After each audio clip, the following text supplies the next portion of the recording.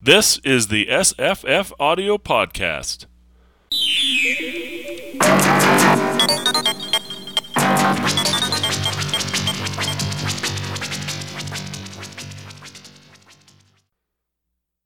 Hi, I'm Jesse. Hi, I'm Misa. Hi, I'm Evan. We're going to talk about Orphans of the Sky by Robert A. Heinlein. First published as two novellas, Universe and Common Sense in Astounding, May 1941 and October 1941. And I remember this book fairly well, except for the back half, which I basically didn't remember at all. And thinking about it a lot, I think that's the back half of this book barely needs to exist. I think I was feeling I could do without it. There are some things I like in this back half, but I would have said it's good at the end of Universe. What did you think, Misa? This is your first time reading it, right? Yeah, I kind of liked having the back half to finish it, although I didn't like the ending. Yeah. But I mean, well, there's good things about the ending and bad things about the ending. It's a tearjerker in a certain sense. It's also a wife jerker. Oh my god.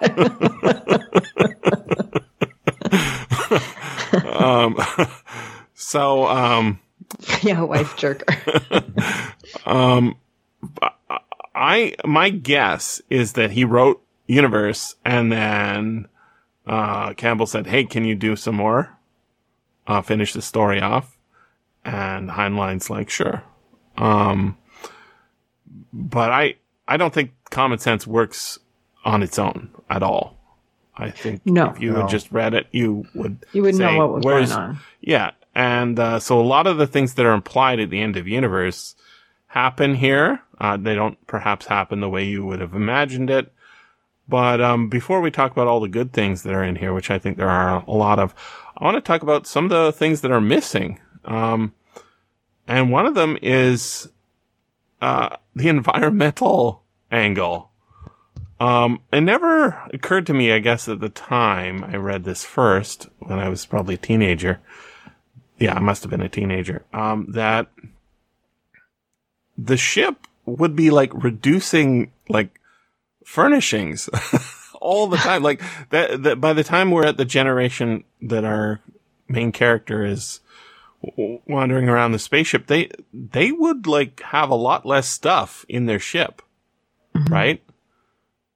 Because you keep feeding the converter, you're going to run out of stuff.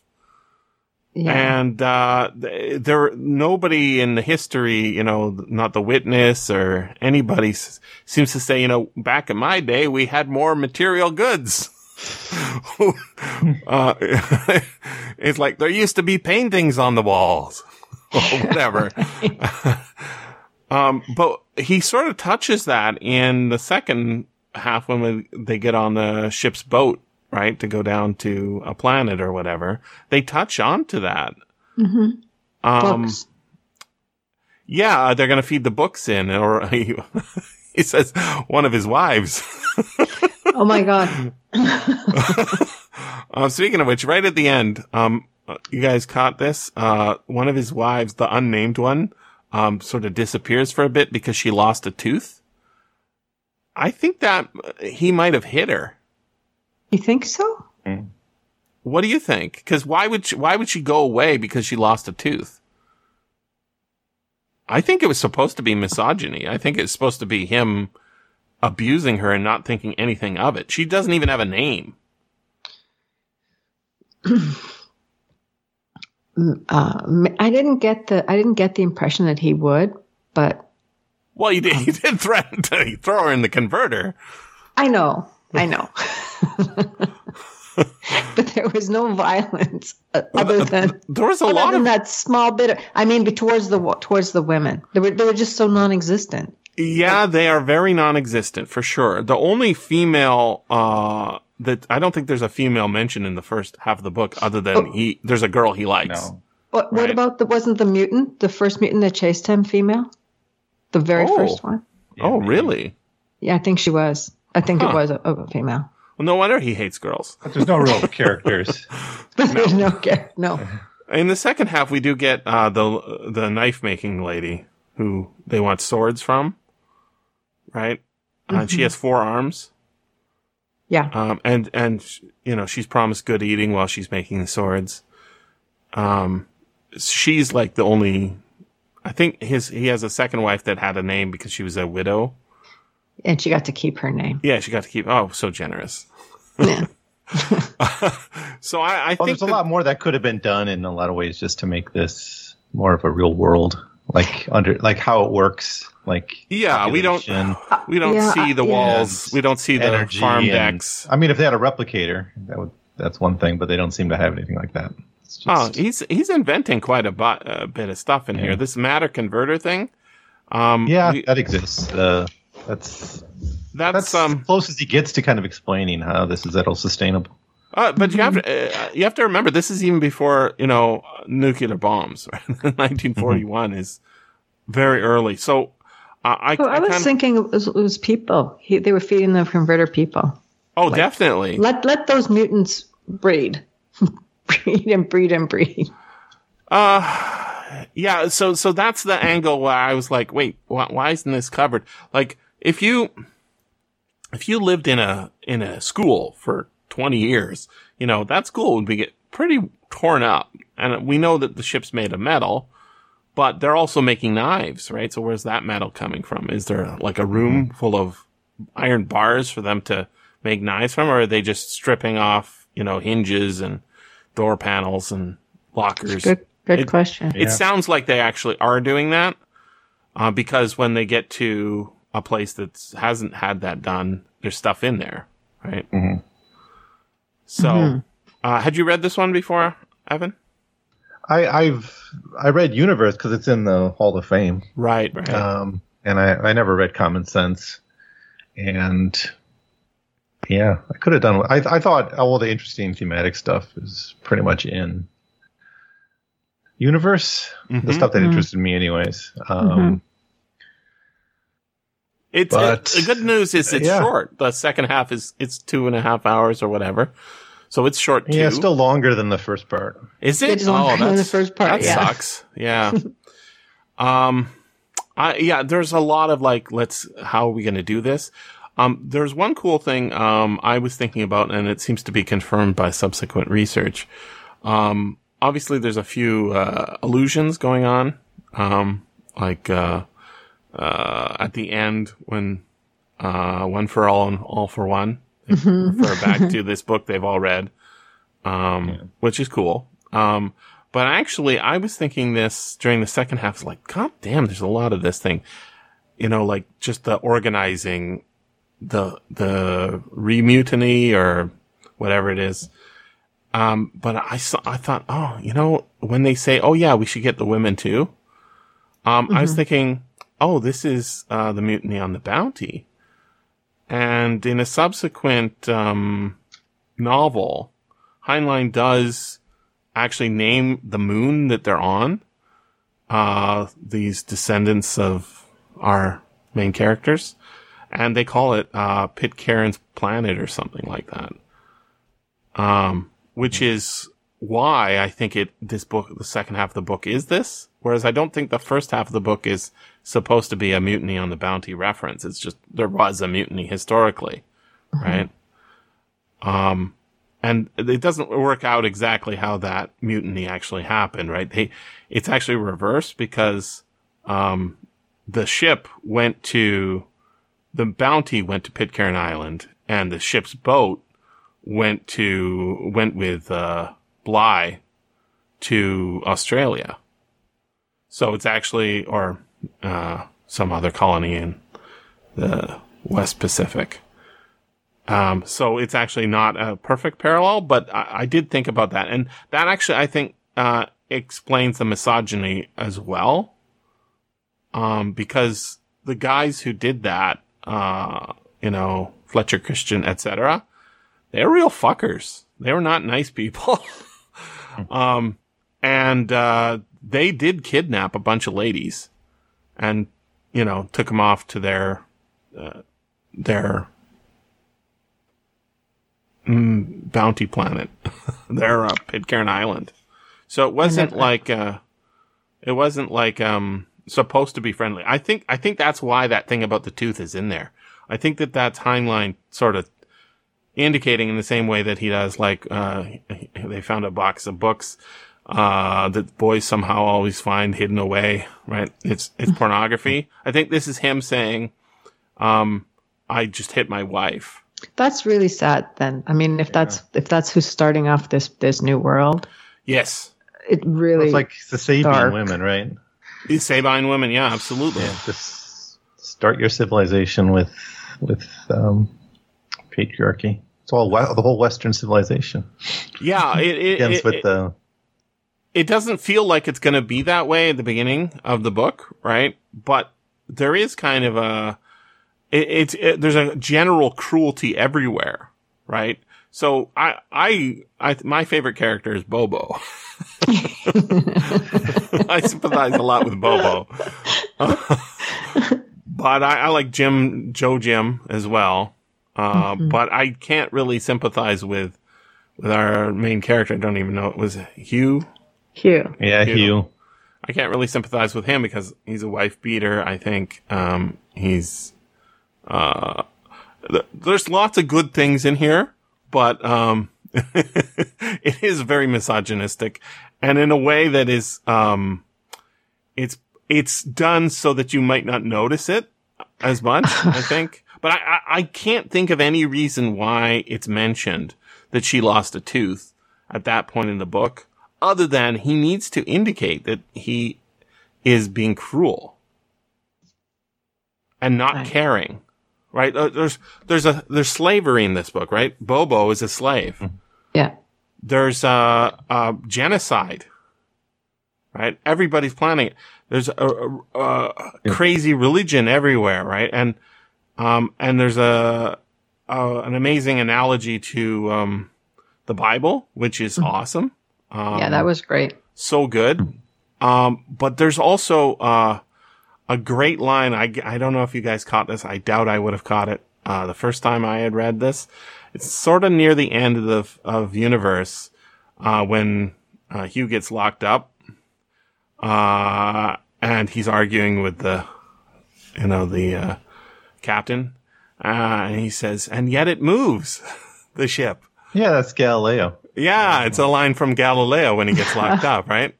Well, that's how we kind of read the whole book. Is it's at least Universe. Universe, yes, is kind of an allegory for the scientific revolution, right? We're on this thing we don't know. We're on this planet. We don't quite know how it got there. We have our stories and our religion explaining that, and then once people start to observe, they got a new explanation. And that's kind of how the scientific revolution sort of plays out. And then you get to use the same line, right? I guess if I was going to be generous, you could say that he's treating women like this because the society is backwards and they've got this fundamentalist religion. It is. They call it science, but right. They're scientists, but they're actually priests. And that may be part of this world because of their background. Mm-hmm. I was thinking, like, if Heinlein wrote,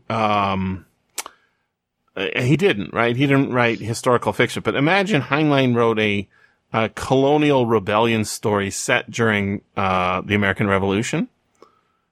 I can totally picture his characters. You're going to have some guy riding on a horse saying, "The British are coming! The British are coming!" And then they go into a tavern and have an ultimatum off about who's going to run, the rebellion here or whatever, and George Washington. But I don't think he would have any illusions that these people were not slave owners and general bastards, right? He would not focus on that because that's not the part that, it would sort of bog down the story because what he's interested in is the revolution. But he would tip his hand to show that these people were like that. I know, Evan, you're going through Ben Franklin. Yeah. And, I read Ben Franklin's, one of his autobiographies, and that guy a very sympathetic character, right? Yeah. Very different, very thoughtful, definitely, has his ideas, but a dynamo of thinking and argumentation, and he's different from a lot of the other founding fathers in that respect, because he's always arguing for interesting thoughts that, if you just go with the flow, which a lot of what is going on in this book is going with the flow. But Joe Jim, who is never depicted in the images that I think I sent you guys, he's never shown as like 3 or 4 times older than our main character, right?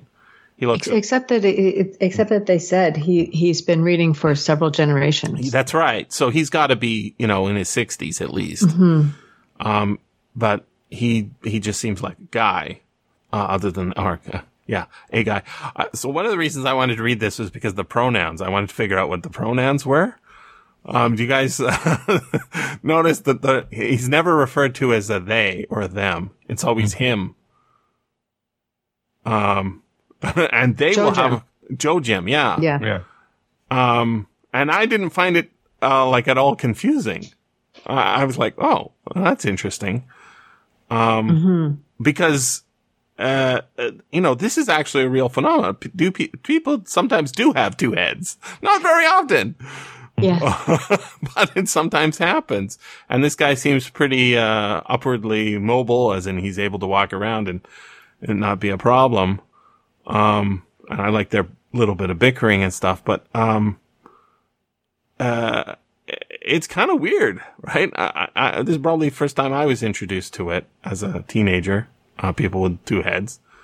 And, I think it would be pretty fun to experience. Like if you had a friend who is 2-headed, one of them goes to sleep and the other one you can have a conversation with and play chess with or checkers. I've read about it subsequently.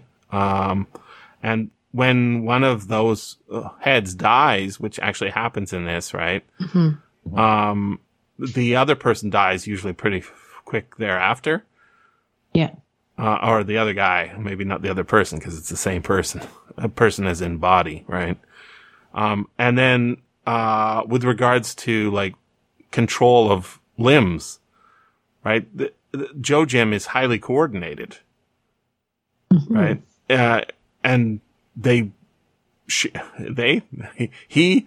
hims share, ability to control his body. It's weird. And it's interesting. He doesn't spend that much time explaining it. It just flows, right? But to think of this 2-headed person playing chess with himself. It's checkers. I don't think he ever plays chess, right? I think they started with chess, but it was too hard. It was too hard. Yeah. Right. And then they switched to checkers, I think. And I think this is actually really important because this is our info dump old man character that Heinlein usually has. But it's 2 guy, right, in one body. And they figured out that that the ship was not the whole universe by arguing with himself. You know why, Jesse? Why? Because 2 heads are better than 1. I think that is literally true, Mason. You can call yourself on your own bullshit if you've got a second head. Right. Zaphod Brebelbrox is proof that 2 heads are better than 1. Yep. So, I talked for a bit. What do you guys think of this book? Is it eminently forgettable? I don't think so. Is it? Universe isn't, but no. The second half, I just did not need it at all. There's very little that was. I like seeing Bobo get killed. I mean, I know it's bad, but I felt bad. That's why. I like seeing Joe Jim sacrifice himself. It was an emotional catharsis you don't generally get with modern fiction, where everybody comes back to life for the next sequel, or they didn't really die. So I liked having those things closed off, and it was kind of sweet. Yeah. But I didn't need it. And them landing on the moon, I mean, I think that was all implied in a certain sense. However, thinking about the title, it makes sense that these are orphans because they're in space and the parents have all died, right? Because of the mutiny. And that's why they don't know who they are, and they don't know that they're on a generation starship and all that. However, if you think about it, who are the real orphans of the sky at the end of the book? Oh, it's the ones left on the ship. That's right. But orphans of the sky, they're also orphans from Earth too. They are orphans. Both groups are orphans from Earth, right? But the ones who are left behind and purposeless in a certain sense are the ones. Was there only one ship's boat? Because if there is, and I don't remember them saying, "Oh, look, there's 3 of these lockers." No, they didn't. There were other doors, but yeah. If there's only one ship's boat, then they really are stuck there forever.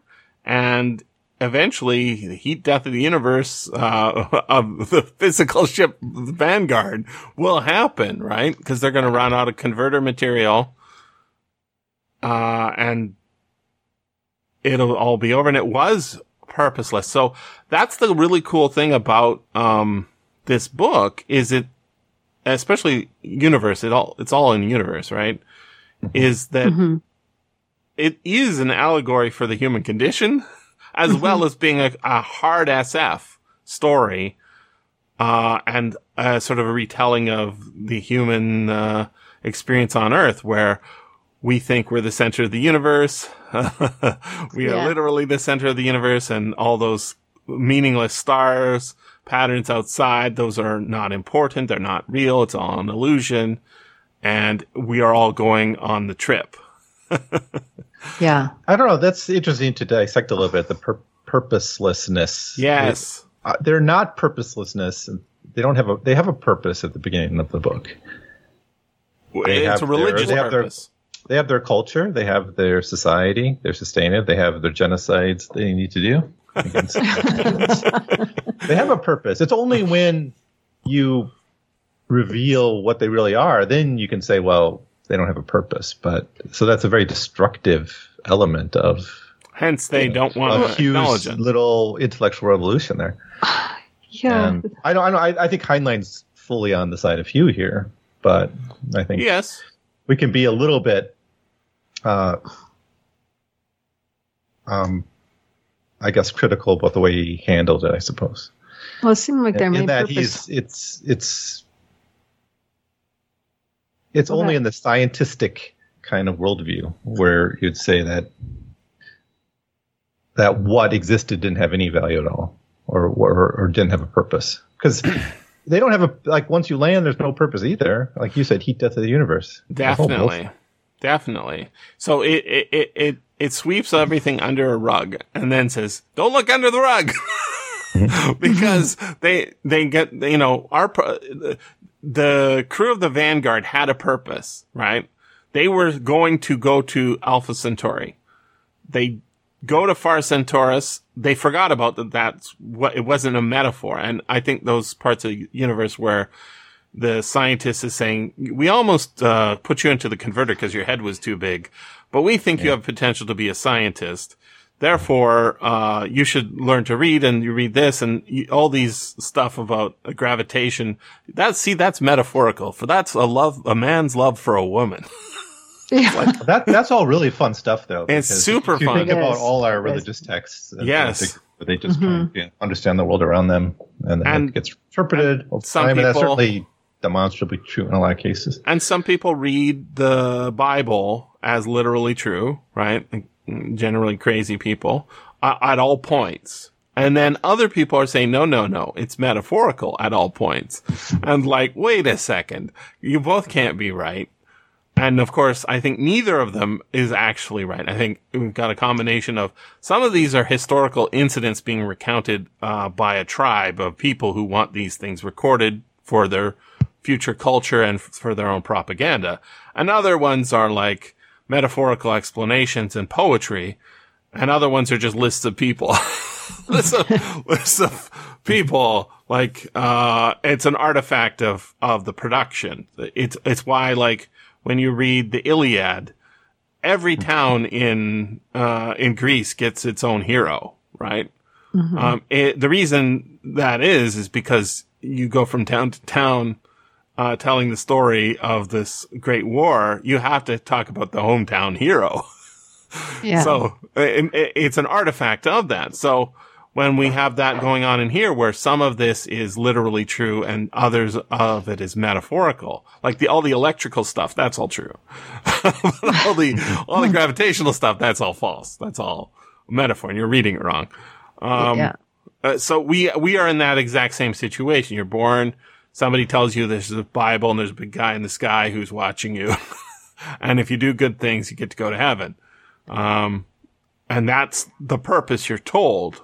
But then you can have a revelation where actually there is no big guy in the sky and we are orbiting this thing and we don't seem to have a purpose, but this guy will tell you we do. And they have literal wars over it about who's going to be in charge. Mm-hmm. So all of that is compacted into universe.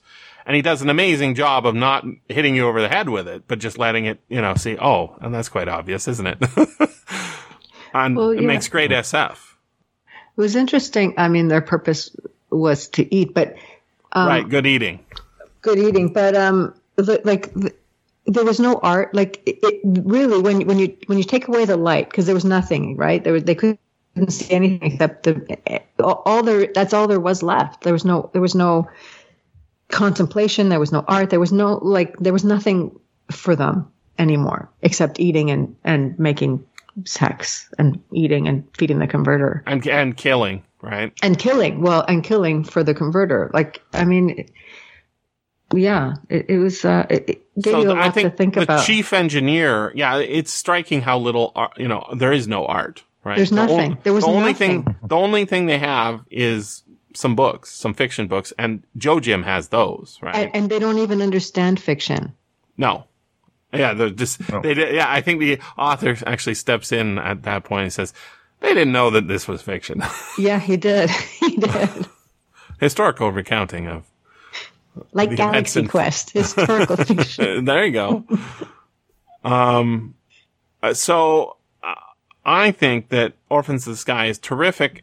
It's not Orphans of the Sky. Universe is terrific science fiction of the social kind, soft science fiction, and also terrific hard SF. And the back half is sort of churn, and then there's like a sort of how the characters ended up. But I don't think it's way worse. I just don't think it needed to exist at all. I think you just read Universe and be very satisfied with those amazing things that are packed into, like a 2 hour and 20 minute. Yeah, I think I was interested in the second half because I knew it existed, right? Yeah, and so you wanted to go and get a little more. I wanted more backstory. I wanted to know why Jordan? Like, who was this Jordan that found, that sent this ship off? And I think he's like D.D. Harriman. He's like it's some Earth guy. And I thought it was some company. I thought it was it's corporation. I thought so too. But I think on the Wikipedia entry it says that in a later Heinlein book. Oh yeah, here it is. In Heinlein's later novel Time Enough for Love, the Vanguard is briefly mentioned as a sister ship to New Frontiers, which was commanded by the Methuselah's children people. And the Vanguard had been discovered with its crew long dead because of unexplained failure in mechanisms and records destroyed or illegible. Its path traced back the descendants of Hugh's people found flourishing as highly intelligent savages on a planet which scientists dubbed Pitcairn Island. So it really is like they were in a massive decline, right? There is no art. They're just scrabbling. But when he goes to the chief engineer and says, I think we need to right the ship. And I think it's the chief engineer says, no, like, we just get high up in the position and you have food and you have your wife and this is the easy life. Mm-hmm. But really those people do all die and freeze to death. And they were wrong. It's the kind of the point. I think we can extract that since there was no other, we're not going to see another, rebellion on the ship and another comprehension that they are on a spaceship going nowhere. No. That their environment is being depleted because they keep feeding things into the converter. On Earth, we don't have exactly that problem. We've got other environmental problems, but we're not running out of material goods to shove into the converter. We might be running out of fossil fuels to shove into our engines, but we're not going to run out of sunlight anytime soon. And that everything is run by the sun. Like, so I was thinking if you were to rewrite this book as starting earlier with a character who's growing up in the society, and basically there's a big gap in the universe between when we first see Hugh and how long he spends with Joe Jim, mm-hmm. right? It's years, right? Mm-hmm. That gap, if we started him off as like an 8-year-old and he's exploring the tunnels or whatever, the upper decks, and he gets kidnapped by the muties and Bobo and becomes the apprentice to this wizard who explains the universe to him.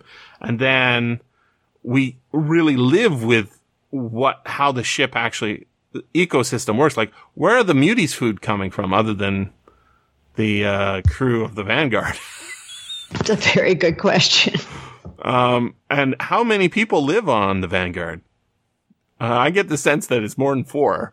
But in the end of the book, we've got how many women? At least 3 on the ship's boat, right? At least 3.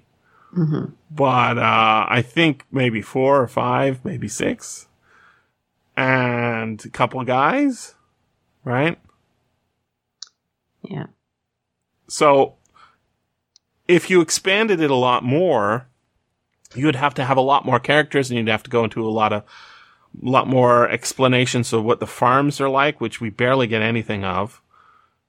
And we'd have to get more on industry and like how food is distributed, because, there's the knife maker and she gets good eating during the thing, but is there taxes? Is the church is the captain? It seems like that, right? But he's not really interested in that. And that's why I think this is still a good book, even though it is only like 2 hours, right? Mm-hmm. And who else can do something like that much and then that short and then sort of fuck it up by adding in another couple hours that, it's churn and a little resolution at the end. But, one other thing, I think that is in Common Sense that is not in Universe is we get an explanation for why, the swear word, huff exists. Yeah, you get the mutiny story. Yeah, the mutineers, leader was called Huff, right? Mm-hmm. And so you say, to huff with you. To huff with you. And so, we get a little drib and a drab here of, extra material, but Universe is good on its own, I think. Boy, that was a quick show. Agree. Yeah. Well, did you, either of you listen to the audio drama I sent? Yes. I didn't. It's a I bit rarely different. do homework anymore. Oh, you're bad. You're doing other homework. What did you think of it, Maisa? Because it's a bit different, right? Yeah, it's half hour. Yeah, it's only a half hour, and there was the Jim Joe. It was just this guy. Yeah, wasn't it? So I didn't think that I didn't think that it was a good translation of the story. It was barely a sketch, is what I would think. Yeah, like it just barely touched it. So, introduced the concepts. Yeah, there was a generational shift, and and a mutiny. It's funny that that series Dimension X and X-1, they use the same script for both. They're half-hour adaptations of classic science fiction stories, 10 years on or whatever. But they would have been able to, maybe they didn't have the legal rights to, they would have been able to incorporate anything from common sense if they wanted to. And I don't think they did. Oh. And maybe, it's only half an hour and the book is a couple hours, but it wasn't the best, but I do like that it introduced the concept. I don't know if I read that or listened to that after originally, but it never struck me as the best adaptation of a Heinlein thingy. So there's that. Yeah. Well, are we done? Well, I liked how it was. It was like a lot of so many other stories, and I don't know if they took from this, but like in Brave New World when Bernard Marx, he's an accident. And they let it go, and same with Hugh. Like, we should have killed you, but we didn't, and now look what happened. Like, it's that character that keeps on, and Winston in 1984, like the questioning character. Like, he's a he's a standard character in these sorts of books. Definitely. And I don't know, I liked seeing him there. All right. Well, let's talk about the real. Well, I guess we could say that how this idea has been evolved. We're kind of picking on how he didn't really develop. Like, you called it hard sci-fi, and I think it's definitely hard sci-fi. Fine, but it's not hard enough. There's plenty to be dissatisfied in the explanation, right? When I'm thinking a hard science fiction take on the generation ship would be all about the ecology, right? It would. Yeah, but this is the focus of it. This is the first one. It's the first one. I think. And it's only two. It's only two. The first one. Pretty much. First generational ship story. Wikipedia said that the idea had been around. Yes, since it's mentioned. The 20s, but there's no stories. But the only story is this is the first. So and it's been developed so well by other materials. So. Other writers. Yeah, I didn't read Aurora, so I can't say. What's the environmental angle in that one? There's a lot more explaining how it's sustained, and they all know they're on a generation ship. So but it has a mutiny. That's the purpose of everyone there is to work to sustain. Everyone has sort of their job to do. The thing with Aurora is it kind of goes deeper into the purpose of this. And here it's like just, the human purpose to explore the frontier, right? It's this mid 20th century stuff, right?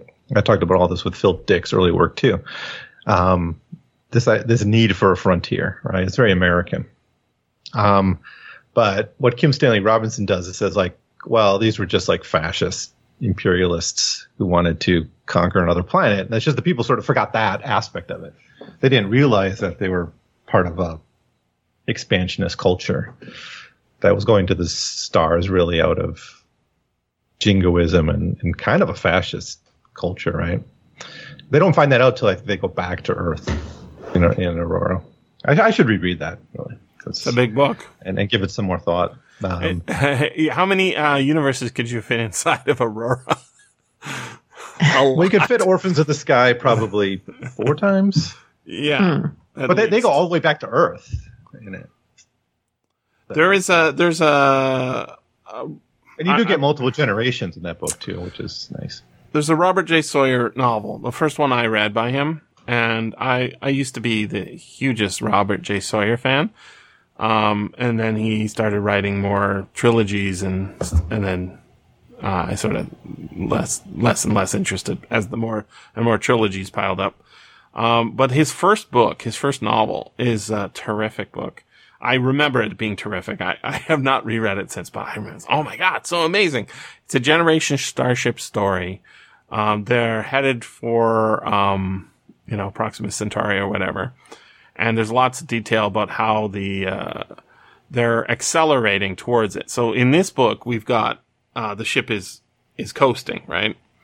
And they never actually turn the engine on and shake everybody up because it's a spinning ship. They get their gravity from centrifugal force, right? In the Robert J. Sawyer book, the ship is going to accelerate all the way there and accelerate halfway there and decelerate halfway back, or accelerate halfway to the place and then decelerate on the second half. Does that make sense? Mm-hmm. With a constant thingy. Right? Constant flow. And then there's one day where they call it, halfway mark or whatever, where everybody's floating around for a minute while the ship reorients itself. So it's cool, right? But that's just the beginning of the story. In that one, the narrator is the ship's computer, which I think is really cool. Nice. Right? And it's a murder mystery. So it's like Orphans of the Sky, except it's got slightly different technology for the trip, and it's a murder mystery, and the narrator is the computer, and the computer did it. Whoa! So it sounds good, right? It makes me want to reread it, but. Robert J. Sawyer is like a little bit clunky handling humans, but it's narrated by a computer, so it might be better. But yeah, that's my major criticism of Sawyer's writing is basically his humans are very robotic, or they hit check boxes for I am a human being sort of thing. It just struck me while you were speaking. Mm-hmm. Do you think Orphans in the Sky could also be a metaphor for us here? Of course. Yeah, that's how I read it. Yeah, definitely. Yeah. Mm-hmm. Because we are on the Starship Earth, myself. We are on the Starship Earth. I get, yeah. There's been many mutinies. We've forgotten our purpose. Mm-hmm. All we care about is good eating. All we care about is good eating. Yeah. And we don't recognize the environmental crisis going on all around us. We close, yeah. We give lip service to window, it. We pull down the blinds and don't look. Yeah, well, it's more like we're looking out the window of the jet aircraft, and we're looking down at those poor plebs on the ground. And we say, "Those guys are screwed." As you pull down the privacy light or curtain. As the captain gets fat and closes his door. That's right. And of the course, problem is, I still don't see what our purpose is. That's not like something we just create, anyways. You're correct, Evan. You're correct. But you need to know that you can create something. I mean, that's that's why I think is good eating a bad purpose? Let's talk about that. So, I want to tell you, the best adaptation of this is not Universe, the audio drama. Rather, it is, For the World is Hollow and I Have Touched the Sky. Y'all remember this episode of Star Trek? Mm-hmm. Yeah. Yep. It's about a generation starship inside of a asteroid for some reason, in which the people on board the starship have forgotten and are in denial about the fact that they're on a generation starship. Yeah. And they have a religion, which is worshiping the book. And the book is the instruction manuals for the universe, right? Mm-hmm. If you disobey the high priestess, and you think the bad thoughts, like the world is not what it appears to be, then you get like brain pain and then have a stroke. I believe it's been a while since I watched it. I guess October. I believe what happens is, they put them on the right course. Is that right? I believe they destroy whatever was taking care of them. I don't remember. Oh, yeah. There's an evil Kirk computer to Kirk. Yeah. Yeah. Yes. And then giving them the free choice to do what they need to do, which is, but they have high technology, remember? That's one where McCoy's dying. He's going to join them on their trip. Yeah. Wow. Talk about packing a lot into a half hour. That's 50 minutes, and they pack in 50 minutes of. But I don't remember. Is this explained to the crew of the Generation ship in that episode? Or is it just something the Enterprise crew fixes and then they go? I don't remember. Because in the Orville did this, right? Tell me about the Orville one. You didn't see that one? I'm vaguely remembering it, yeah. If the stars should appear. Okay. Where it's the same thing exactly as Universe and the Star Trek episode. I like that. Where they don't know when they're on the Generation ship. They have their own cult. They have their own religion, right? And anyone who disagrees is persecuted or whatever. But they find out like there was something wrong with the ship. That is like its canopy. It was permanently closed, so they open it. And then they show them the stars. That sounds right. Oh, so that's right. At the end, it opens up the door for them to have their kind of cultural revolution and understand their purpose, I suppose. I'll read that's why I was wondering if I don't remember the original Star Trek. I've got that take on this actually liberated the minds of the people in this way, giving them a new purpose, or is it just? They're now going to land on this ship in a year, and then they'll figure it out then. I'm going to read the plot summary from Wikipedia for you. Federation Starship Enterprise encounters a ship disguised as a large asteroid, which is on a collision course with the planet Darren 5. Captain Kirk and First Officer Spock beam to the ship's interior along with Dr. McCoy, who's suffering from a fatal disease, just for this episode, called xenopolycythemia. Of course. Xenopolycythemia, as opposed to just regular polycythemia, which is what you get on Earth. You get xenopolycythemia by going to alien planets. They are attacked and subdued by a group of humanoids whose high priest Natira welcomes them to the world of Yanada and orders them to be taken before the Oracle. The Oracle demonstrates its power by administering a powerful electrical shock. As they recover, an old man approaches them and tells them that he has climbed the mountains of his world and discovered that, quote, "The world is hollow and I have touched the sky." He then collapses and dies, and his temple glows red. Natira enters, expresses regret at the old man's foolishness. I guess that's Hugh in an alternate version of this story, right? She then gives the three permission to explore Yanada, but McCoy elects to stay with Natira. Spock notes that Yanada's writing system resembles that of the Fibrini, a race that was destroyed by a supernova 10,000 years ago. So that's a long time to be on a Generation starship. Sure the is. people of Yanada are evidently their descendants, but are unaware of the nature of their world. McCoy and Natira have fallen in love. Wow. All it takes is a commercial break. Natira asks the Oracle for permission to marry McCoy, with which the Oracle grants on condition McCoy accept an instrument of obedience. Kirk and Spock are then discovered having I guess that's like you take a Christian cookie and drink the blood of Christ, and now you have to obey the Pope, right? The instrument of obedience. Where did I lost spot? Natira shows him their sacred text, the Book of the People. McCoy suspects it holds the key to setting Yanada back on course and calls the Enterprise to share the information, which causes his obedience device to be activated.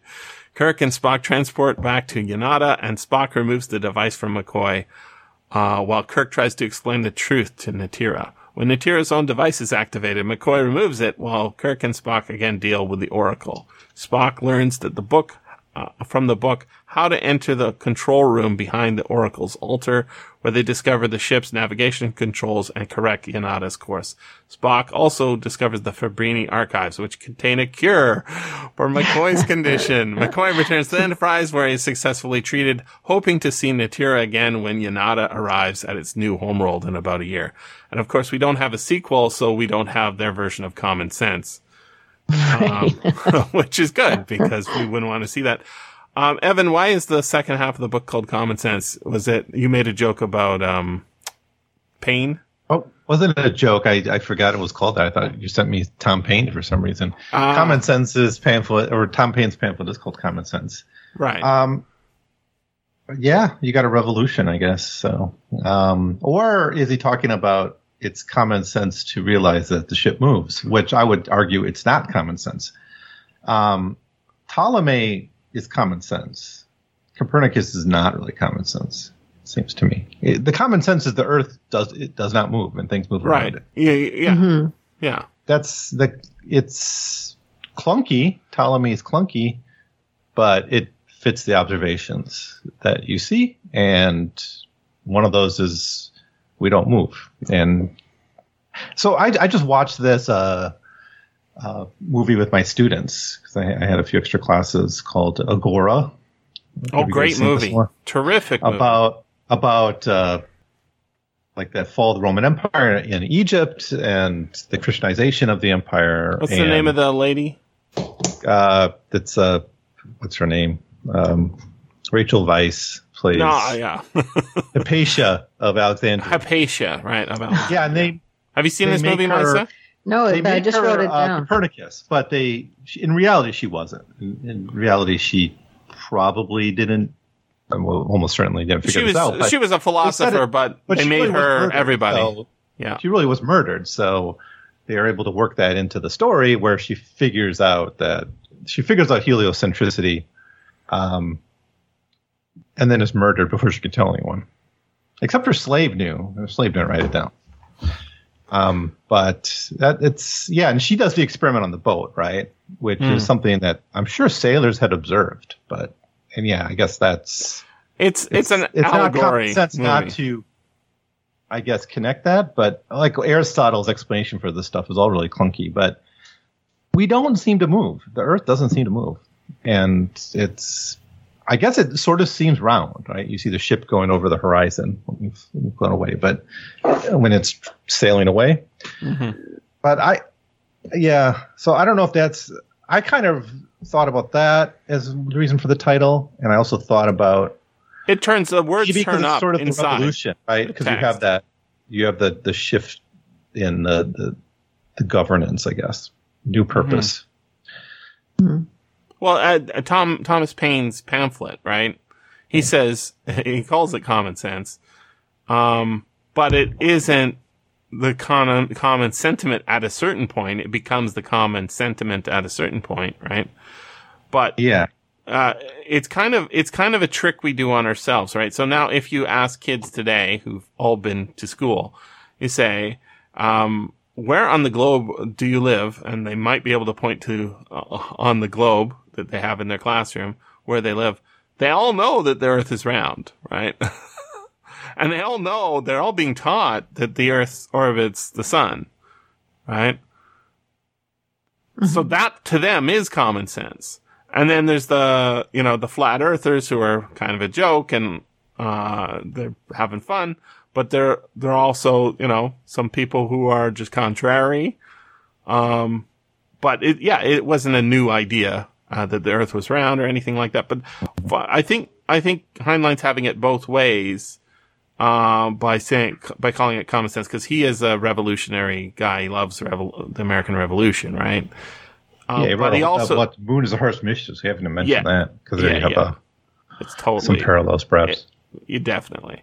But we've got this phrase this is an explanation for why the universe is the universe of the ship and nothing else. That's common sense. But then arguing that something that is extraordinary is not common sense, I think it's like an attack on the phrase. You see what I mean? It's like, it's to say, oh, it's just common sense. What it means is you haven't actually thought about it. You haven't actually looked at the evidence. You're actually just sort of going along with what the common perception is. And, my thing is, whoever's spending the most money in the room to say the most, speech is the one providing the common speech. And, this is propaganda and advertising. Evan, you were talking about, your bougie colleagues ordering from Uber Eats, right? Oh, yeah. I'm like, there's lots of ads for Uber Eats. That's why they're ordering from Uber Eats. Well, it was specifically them ordering it on a rainy day and then complaining that it didn't arrive on time. That was why I accused them of being bougie. Nah. But of course, ordering from Uber Eats is bad enough. But then complaining on a rainy day, it's pretty bad. But the reason Uber Eats is being used is because they advertise it, not because this idea of delivery or the idea of ordering your food and going and picking it up is a new concept. There's a hell of a lot of advertising for Uber Eats. I know this because I've seen it, and I almost don't see any ads at all. Right? I've successfully blocked out almost all ads from my life, and I'm like, I know what Uber Eats is. That tells you something. Did you hear? On cell phone. So, I think we explained common sense. But there's things. No, there's like even in Thomas Paine, like he says somewhere like, "Oh, it's common sense that an island shouldn't rule a continent." Well, not if you lived in America for most of the 18th century. It's like one was obviously had all the armies and the navy and all the political power. I just, as much as I love Tom Paine, it's like I agree that what he's doing is saying like, oh, if you don't agree with me, you're an idiot. Yes, by calling it that, right? And it's a little. It carries a lot of weight of argument. His arguments are good in the book. Thomas Paine is an interesting character he follows through with evidence. He hated England before he left England, right? He was the most, that's the reason he left, is he was a shit disturber. And then once he's exported, he's a shit disturber still. He won't give up. He's got his hobby horse. I must bring down the British Empire at all costs for whatever reason. He made an enemy, and he worked on his argument, and then it just so happens that circumstances are right that, this pamphleteer becomes a historical figure in the thing, because he's writing these essays that are he's marshaling whatever arguments are available. And yeah, it is basically an argument is you're stupid if you don't agree with me. It's just common sense.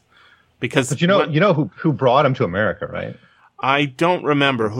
Tell me. It was Ben Franklin. Was it? Yeah, that makes sense. And said, you should come to America. Right. And he's like, okay, I guess I'll come to America. Which, I mean, it's not true, but sometimes I have a little bit of headcanon about this. Like, if someone should write a book about this, Ben Franklin is a time traveler. Because he's got that sort of, sort of comes out of nowhere. I mean, he does have a documented history in Boston, but you can just sort of ignore that and say he just sort of shows up in Philly, right, and starts doing all this printing and all that, and then he happens to be in the right place at the right time, and he's like, oh, this guy Tom Paine, we got to bring him to America to make the American Revolution work out. It's like if you take him out, it's like the American Revolution doesn't happen, right? It probably would have happened later. Is what I would but putting him there, like if you imagine a story of him as a time traveler, it works so well. You wouldn't have to change. You wouldn't have to fictionalize too much in his life because he knows where to. It seems he knows where to be at the right time, and I think the bringing Tom Paine over is crucial to this story. Because Tom Paine, certainly is crucial in the Declaration of Independence. Because the Declaration of Independence would not have happened that year had it not been for Tom Paine building up popular support for the idea. Yeah, it would have been a colonial rebellion. He's our Hugh. May have had a negotiated peace at some point, but There's a historical fiction to be written, Evan. Mm-hmm. Yeah, maybe someone already has, but I know Neil Stephenson even throws Ben Franklin into the broke cycle, but only in like that first scene when he's a young man in Boston. But he was a real dynamo, that guy. Yeah, I hope you got lots more Ben Franklin, because I got 3 more episodes, Good. which I'll do before I leave for America. Then I'm going to probably take a break. I'll be here for that one episode. What they are coming up, Seawolf or something. But I'm going to kind of check out for most of the summer. You got to write that Star Trek book. People are demanding. Yeah, maybe I'll work a little bit on that. That's right. You're the only one demanding that. No. Chowbacca. I want to see it too. There are others.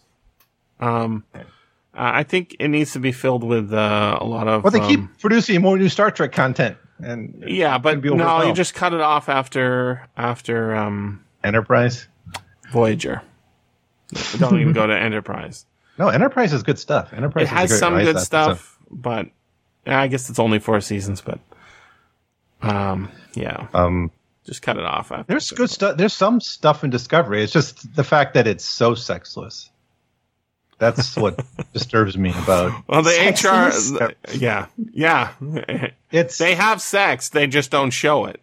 No, they have some sexual politics, I guess. They have no gender politics, I want to say. I don't want to say even sexual politics. They have gender politics, which are relevant to talk about in a project like this. But it's significant to me that the sex is just out of it. It's like, what's that woman's name? The Right Good podcaster. Oh, I know who you're talking about. I've forgotten her name, but yeah, she's sweet. Yeah, she wrote that essay.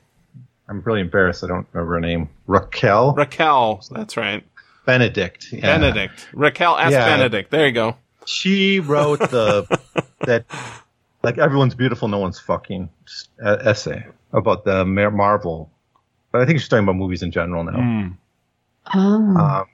So, which is true, right? Like. Mm-hmm. There's like no sex in the MCU, but everyone's kind of hot.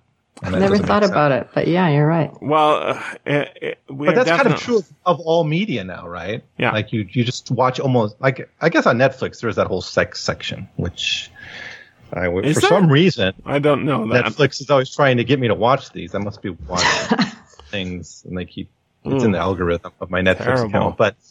But in like, I guess in film, it's a real problem. I guess in streaming, there's always the niche, right, for this kind of stuff. But if like movie theater stuff, never sex anymore. Romantic comedies, romance movies, are they ever released in theaters anymore? I think movies are pretty much done except for blockbusters, right? Yeah, theater movies, and they're all sexless. Like Star Wars, which I've stopped watching years ago, but. Every time I go to it, I'm just frustrated at the lack of sex. Well, I always went to Star Wars for sex. I watched about 15 minutes of Obi-Wan, and like he's got all this time in his hand. He's on this desert island, desert planet. Why isn't he sleeping with sand people, women, or something? I think he's abandoned his Jedi reproduce ways. By budding. He's abandoned his Jedi ways. So why not pick up a girlfriend? I don't buy it. Yeah, the Jedi never getting laid. About that rule. Is that Lucas rule? And I think that is right. That's in the prequels. Jedi can't get laid. I don't. Is it? George Lucas for this lack of sex in movies now. Yeah. Because the Jedi boring. There's definitely, in the 90s, I would pick up like all these movies, direct to video basically, or, very limited release. They all have sex, right? Yeah. So it'd be like I was thinking there's one, if you watched it today, it'd be like, hey, that's weird. That's random.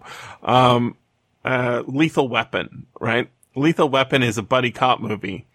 And we find out, Martin Riggs, whatever, the Australian actor's name is, his girlfriend died before the show before the first episode or before the movie or whatever. And so he's sad, but that doesn't prevent there being a love scene in the movie later on.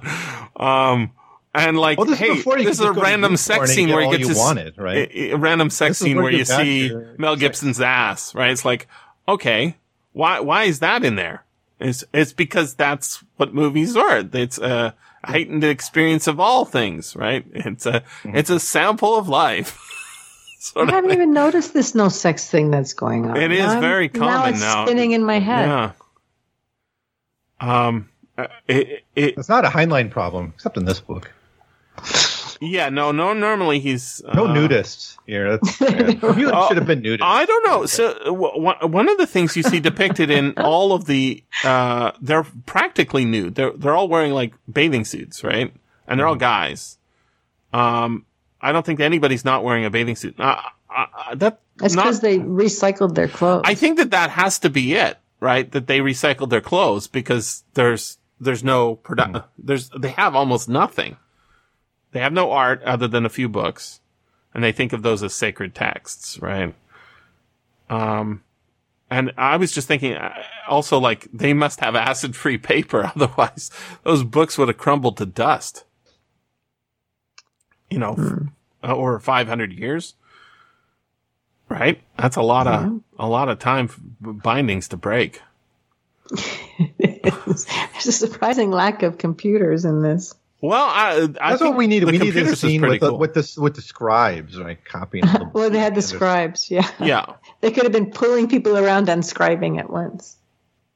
I thought the no moving parts in the computer was actually really advanced. Yeah, there was a computer, but it was so hidden. Yes, and it was not in charge of things. It was just for operating the ship. Just for that. But the fact that the designers had said, the way you control the ship is you put your hand over a sensor, right? So it's basically the way I was envisioning it. It's all fiber optic, right? So you put your hand over a sensor, and that it says, okay, the light is blocked, therefore that means on. Instead of pressing a button with a little spring, right? But even the deck plates must be bowl-shaped, bowl-shaped, tunnels or ruts in all the hallways, don't you think? From people walking over it for hundreds of generations. Yeah. And the ship was designed to last a long time, but it was not designed to last as long as they had been on it. They missed their rendezvous. So, I could totally imagine visualizing the things that were there that they're not talking about, but I did feel like it would have been good to see inside of that farm that they talk about, but I don't remember them ever actually talking about light, right? They talk about light and heat for the converter doing it, but how are all these decks lit? They're just lit, right? But nobody went into the ceiling and started taking the light bulbs out or anything like that, or the fluorescent tubes or anything like that. So, you could explore all that. Maybe that's what Aurora does. I have a feeling there's a lot more meetings in Aurora, a lot more Soviets. There's a lot of talking with computers, I remember. There you go. Oh, see, there they are. So, yeah. So my candidates... Robinson likes his meetings, like Ministry for the Future. Lots of meetings in Ministry for the Future. Lots of meetings in the Mars. Guy. Yeah. Yeah, and that's what makes the Mars books 3 books long that are giant, chunky novels. So good, though. Better you than me, Evan. 1,000 pages is too much. Too many meetings. Me too. You're like an ant, Evan. You enjoy your long meetings. I don't know. The world seems. I like ideas, so me too. If you can, so people sitting around talking about ideas, that's great. Like there's stuff in Red Mars where they're on the way to Mars and they're talking about like what kind of world should we be? Like again, it's like 50 pages of people just talking about like should we be a colony of Earth? Should we be our own thing? What should be our values? We should really think this out before we land, right? Mm-hmm. It's relevant, right? Like Zizek talks about this. I don't know if I think it was in that book we didn't do. But he often complains about like anarchists always wanting meetings. Yes. Like, no, I just want the bureaucrats to do it for me. Like, and I'm sympathetic to that to a degree, right? Like some of the radical democracy people, like the anarchists, like, oh, people should be engaged, like in workplaces. We'll have workers' councils and stuff. And Zizek sort of like says, I don't want to go to extra meetings. I just want to do my job and go home. Right. I just don't want as much work, maybe, right? Yeah. I don't want to have to worry about debt or medical bills. So that's why I want socialism. I don't want you to replace my work with, now that I have to like go to all these meetings to decide things. But I don't know. I think there's pleasure to be had in working out your ideas and problems and stuff. I think there's value in that. It's interesting to me. It's why I like going to university, I guess. Yeah. But that's different. People sit around and talking about things. Yeah, and but at the that's why I don't like my current job, because you sit around and talk about things and no one really plays with you. It's sad. Yeah, that's my current job. Well, there's a big difference. They don't play with me. It's probably too big of a class, and they're too disconnected. A lot of students are just literally asleep. No, I'm talking about my coworkers here. Oh, okay. I see. They're my students. I'm talking about my coworkers. They don't. They're not. I don't think they're engaged with their classes. Yeah, they complained about me a couple times. They say it nicely. They say like, "Oh, you know so much more about this. We just can't add." And it's like, no, I'm trying to get you to like feed me with your insight. I'm not trying to like. Are they reading book 7? I'm not trying to pretend to be the smartest person in the room. I'm actually pretty dumb, and I want you to like correct me. Yeah, that's what our job is, Misa. Help Evan. Okay. I'll write an essay on it. Send it over. Make me feel smarter all the time. Yeah, talk to you. I think I comparison. I could add it to me. I had forgotten about that. I like meetings. I don't have a problem with meetings. That's the conclusion. Well, you should, because a lot of meetings are, I have a complaint about something that's irrelevant to this meeting. I think you're a mean person because of what we said in the last meeting, and you didn't take the minutes properly. Like, there's a lot of that. Those aren't the meetings in Red Mars. The meetings in Red Mars are all like. But you said that was 50 pages, right? How big is that's like a 600-page book, right? Yeah. But it's spread out. But how come it can't be condensed down to the size of this book, or even half of this book? Because there's like a dozen major characters. That's the problem. Points of view. We got how many major characters in this book? Like 4, right? Maybe not even 1.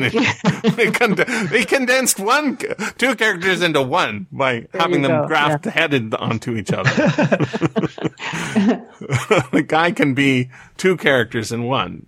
That tells you why it's only 2.5 hours or whatever it is. It is astonishing. Whenever you watch a Star Trek episode or even Doctor Who episode, they go to some planet, right? And this guy you just met represents the whole planet. And then there's like another guy in the background who brings him a cup of coffee or something. And that means that there's thousands of more people out in the city that you never get to meet.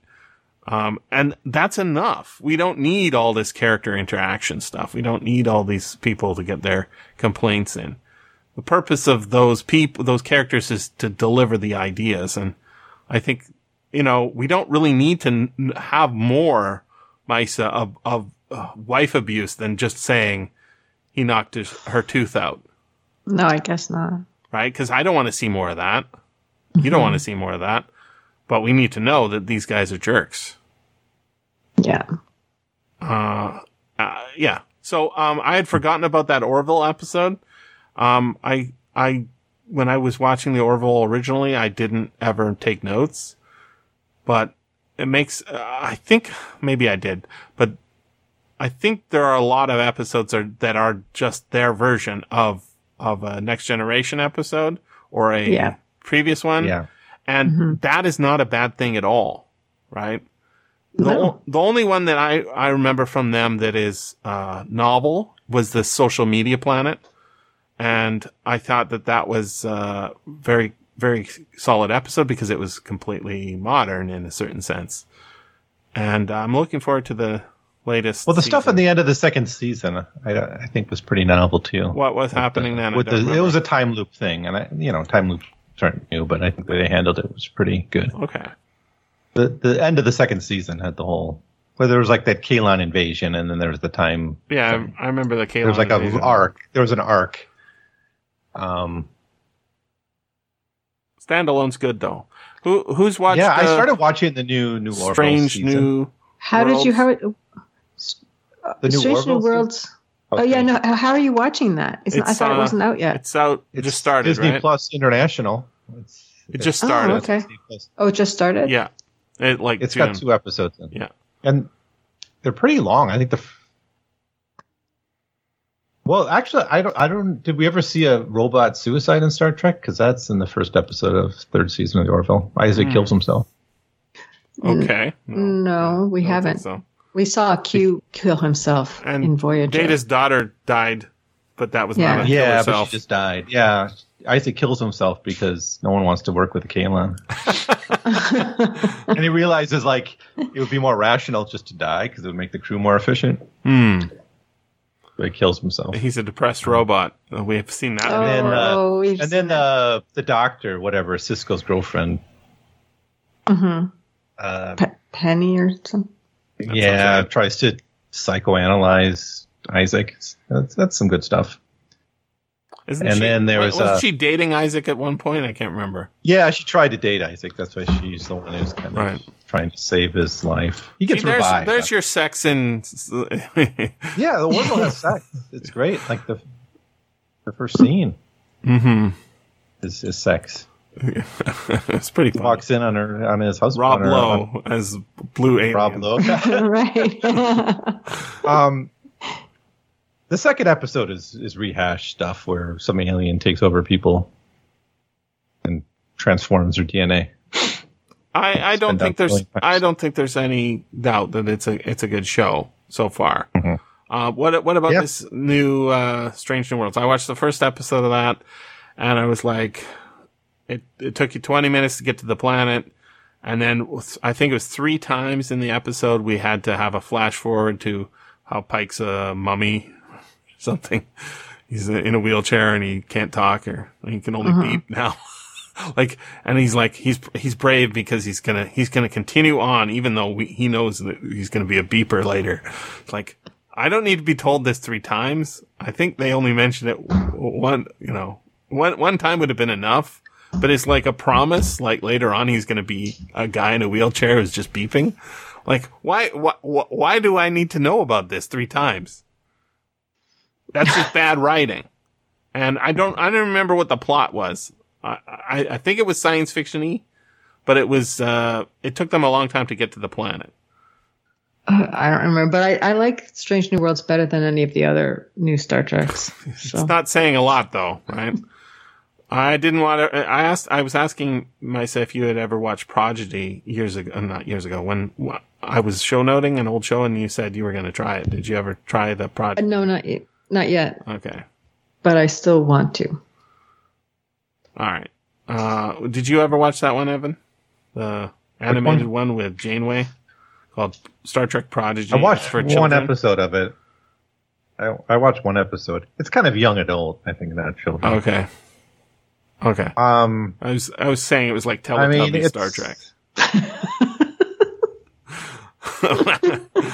I haven't seen it. So. Yeah, I didn't feel the desire to watch more. I like Lower Decks. You have a greater tolerance for. There's some sex in Lower Decks. Very minimal jokes. I was trying to. I think when I was. But the Orville doesn't have jokes either. Like the Orville. I'm glad. Right? I'm glad it's transitioning into a regular Star Trek. There's almost no jokes now. That's good. Really? I mean, just the jokes there are just like if I'm at work and I make a stupid joke and no one laughs. Yes. Those kind of jokes. Yeah, they're bridge jokes. Yeah. They're basically, they're down to the level of the original Star Trek, where at the end of the episode, we're back on the bridge. We see Kirk, Spock, and McCoy standing around, and Kirk says something, turns to McCoy. McCoy smiles, and then Spock looks insulted. And it is and that's like the whole comic relief for the whole episode. That's all I need. I don't need more than that. I just need that reset button so that we can have a new science fiction idea in the next episode. That's what I'm looking for. A little button. Very nice. So we can see some old Heinlein story rehashed and done slightly differently, so I can be reminded of, hey, that's good science fiction. But you watched episodes 2 and 3, is that right, Evan? Of Strange New Worlds? I didn't watch any of Strange New Worlds yet. I thought you had. What about you, Maisa? Yeah, I was only watching the Orville. What are you thinking of second episode and third episode? We're back to episodic, and they're trying. That's all. At least. Well, that's good, I guess. Like, they're not just throwing everything out like with Picard, where they just trampled it, and total disregard for everything. Yeah, that was supposed to be Star Trek. At least they're considering a history and trying to be kind of within it. So. Well, one of the things I like to point out about the original Star Trek is they don't have a canon, right? So every time there's an episode where they need to solve a plot problem, they just whip out a new skill that Spock has. That's all they do, right? So all the things that we think of Vulcans of having these amazing, inner eyelids and, ponfars and all of this shit, it was just to solve plot problems in the original show. It was not to do lore. And so now they're saddled with, endless lore, and that's all they can think about. So, I watched that first Star Trek Brave New Worlds episode, and I was thinking, why is Spock's girlfriend in this? And the answer was because Spock had a girlfriend. We find that out in a later episode. That ain't a reason to do an episode. That is not science fiction. That's just lore, filling in the holes. And how many brothers and sisters? Wait till you get an episode where Captain Pike meets young Picard and introduces him to Earl Grey tea. That's what I'm saying. It's coming. It's stupid. We don't need the Earl Grey tea was the comic relief in the a nice hot cup of piping Earl Grey tea. And then what do they do in Picard and say, oh yeah, people like that Earl Grey tea. Here's a plot point in the episode. Earl Grey, decaf. Oh, everybody starts dancing around saying, wow, the Star Trek's back.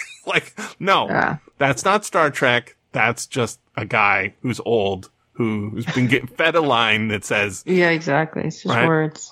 Yes. And so we need more stuff thrown into the converter. We need to rebel against the masterminds of the ship who are driving us off course. So yeah, what do you guys think? I'll let it boil in the background for a while. What do you think about that Larry Niven book, The Integral Trees? Let me dig out some stuff, some reviews or something. How long is it? I think I'm not Evan. I can't deal with thousands. No, it's not. It's not. It's long, but it's not that long. Let's see. It says 240 pages. Wow, slim volume. Oh, okay. I'll just read 1984 science fiction novel, first published in Analog in 1983. Heavily influenced by a gas setting, the setting, a gas torus, a ring around a neutron star. Sequel, Smoke Ring, was published in 87. Nominated for a Nebula and Hugo. I remember not liking the characters very much, but being impressed by the ideas. So there's that. And there was another one I mentioned. The Robert J. Sawyer one. It's called Golden Fleece. This was probably similar period. There it is. 1999. Wow. No Wikipedia entry for it. Golden. There is an audiobook for it, though. Oh, and by the way, I think Robert J. Sawyer was heavily influenced by Heinlein. I think it's pretty obvious. He has a little trilogy called the Quintaglio Ascension or whatever. I only read the first, well, maybe I read 2 of them. It's basically Misa. Get this. It's miniature dinosaurs on a moon of a Jupiter-like planet, who are tidally locked. So they never see their Jupiter-like planet, or Jupiter-like, yeah. They only see their side of the space, right? And the main character is Galileo, except he's a tiny not pterodactyl, tiny Tyrannosaurus Rex. You had me at dinosaurs, Jesse. Yeah, but it's pretty easy. So the series. That sounds really fun. Yeah, it was good. A little, these characters are stiff. At least in this case, they're, they're dinosaurs. But, now that I think about it, I think that they may have been from Earth and that they may have been on a Generation starship. Which is surprising. Now there's a Voyager episode for you. Actually, that's right. There is that Voyager episode. Maybe I tweeted about that. I remember tweeting about that Voyager episode as being a ripoff of a Robert J. Sawyer. See, there you go. I think I remember seeing that. Yeah. My threads on regular Star Trek are quite long, but I think that's probably the main takeaway from J. Sawyer. Let's see. Sawyer audiobook. Let's see how long this thing is. It is 7 hours, 43 minutes.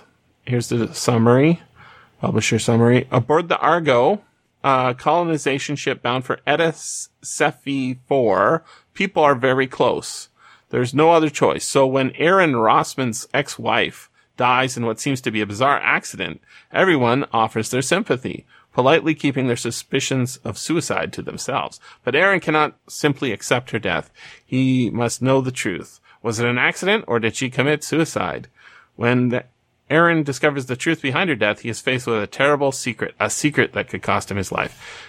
So I remember this book being pretty amazing. I'm like, I need more of that. It's got 4 ratings, and it's got 4.5 out of 5. Somebody says this is a negative rating. After reading this book, I can honestly say I prefer Sawyer's later work. They are terrific. This book was okay. Another one says there's better Sawyer out there, not nearly as good as his later works. Normally I love Sawyer, but I hated Golden Fleece. Meh. Definitely early Sawyer. Another good Robert. Oh, there's actually quite a few reviews. Malevolent AI, a new panel, and aliens. What more could you want? Says somebody. So there's that. Well, maybe I'm less excited about it than I used to be based on these reviews, but it's in my mind. Oh, what I really like is after I find out that the robot, the AI did it, and he's the narrator, which I think is great. We don't know why it did it.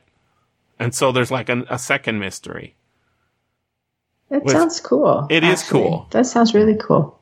So there's that. Okay. Let me look at the schedule and see what else we got here. Okay. Long Tomorrow by Lee Brackett. Evans says he's out until we hit, what was it? What? Seawolf? Let me see. No, I'll do The Shining. Okay. Oh, you're on The Shining too. Open up the schedule. I'll send you the link. Yeah, I'll do The Shining, The Seawolf. Yeah, then, I mean, maybe. Keep in touch. All right. Keep in touch. I'll bring my microphone to America. Do it. I'm just not bringing my computer. I can borrow one, though. Oh, and I convinced Cora, she'll do it on Michael Crichton early book called Binary, which is early techno thriller. Very short. I think it's like 4 hours. Oh, when is That's 0703. I just opened this thing up. I think eventually Michael Crichton's going to be much appreciated, because he was much appreciated while he was alive, but then people got mad at him because he wrote a book about climate change. And so sorry, what's that one about? So it's a techno thriller about a guy who's trying to kill the Republicans. And he mixes on the cover, it usually shows 2 cylinders of gas. And you mix the 2 gases together, and that creates a toxin. So either one of them separately is not toxic. But, what's cool about this book is, you can tell, I think I read it. You can tell that he's doing some writer stuff. Like, it's called Binary, and there's a main character who's the good guy and a main character who's the bad guy. And together, they are the book, right? Combining them together, it makes a story. That's interesting. Yeah, so it's like a writerly trick. But what's cool is this is very early, this is like 1972 or something like that. And Michael Crichton is a dynamo of thinking in writing. Yeah. And we don't normally think about him as like this great writer, but he actually is responsible for a lot of really cool books. And if you start looking at, like, if you go to IMDb and you type in Michael Crichton, it's an endless list of movies. And he actually directed the TV movie of this. That was his first direction, of it. And it's like a 1974 TV movie or something like that, which I have. So it's a very short book, very early Michael Crichton. And then, we've done other Michael Crichtons. So I think he's, I think not everything of his works. Like, I remember Sphere not being great. But I kind of want to revisit Congo, because I think I only saw the movie on that one. And Evan, I think, isn't Congo a white ape movie? Yeah. It's about, I may have looked at the book when I was like in high school. It was a huge, after the movie came out. Yeah, everything Michael Crichton was huge in, I want to say, the late 80s. And so, he was writing up storms. He had a time travel book that got turned into a movie, but his early stuff is sort of forgotten. There's Westworld, but he's also a really good movie director. Like, that one with Sean Connery and, Kiefer Sutherland's dad, Donald Sutherland. Such a good movie. What's it called? Great Train Robbery. So good. Oh. Have you seen that? No, I don't think so. So good, Misa. Sounds really. Oh, it's so funny. I got already these movies to put down. Wow. Yeah, what was the one you wrote down earlier? Agora. Okay, so that is a beautiful movie. Like, it's set in Egypt. It's beautiful to look at. It's got this, beautiful actress playing, a scientist, basically philosopher, natural scientist, and it's got like, got Oscar religious Isaac in it too. Is he? I didn't remember that. He plays the religious fundamentalist. No, he plays the student who later becomes like the governor, the prefect or something. Okay. The one who has to betray her for his own political life. It's a beautiful, beautiful movie. He's a real person, by the way. Yes. I looked all that up. Misa, that movie should have been huge. It was just such a beautiful movie. Screwed over by the.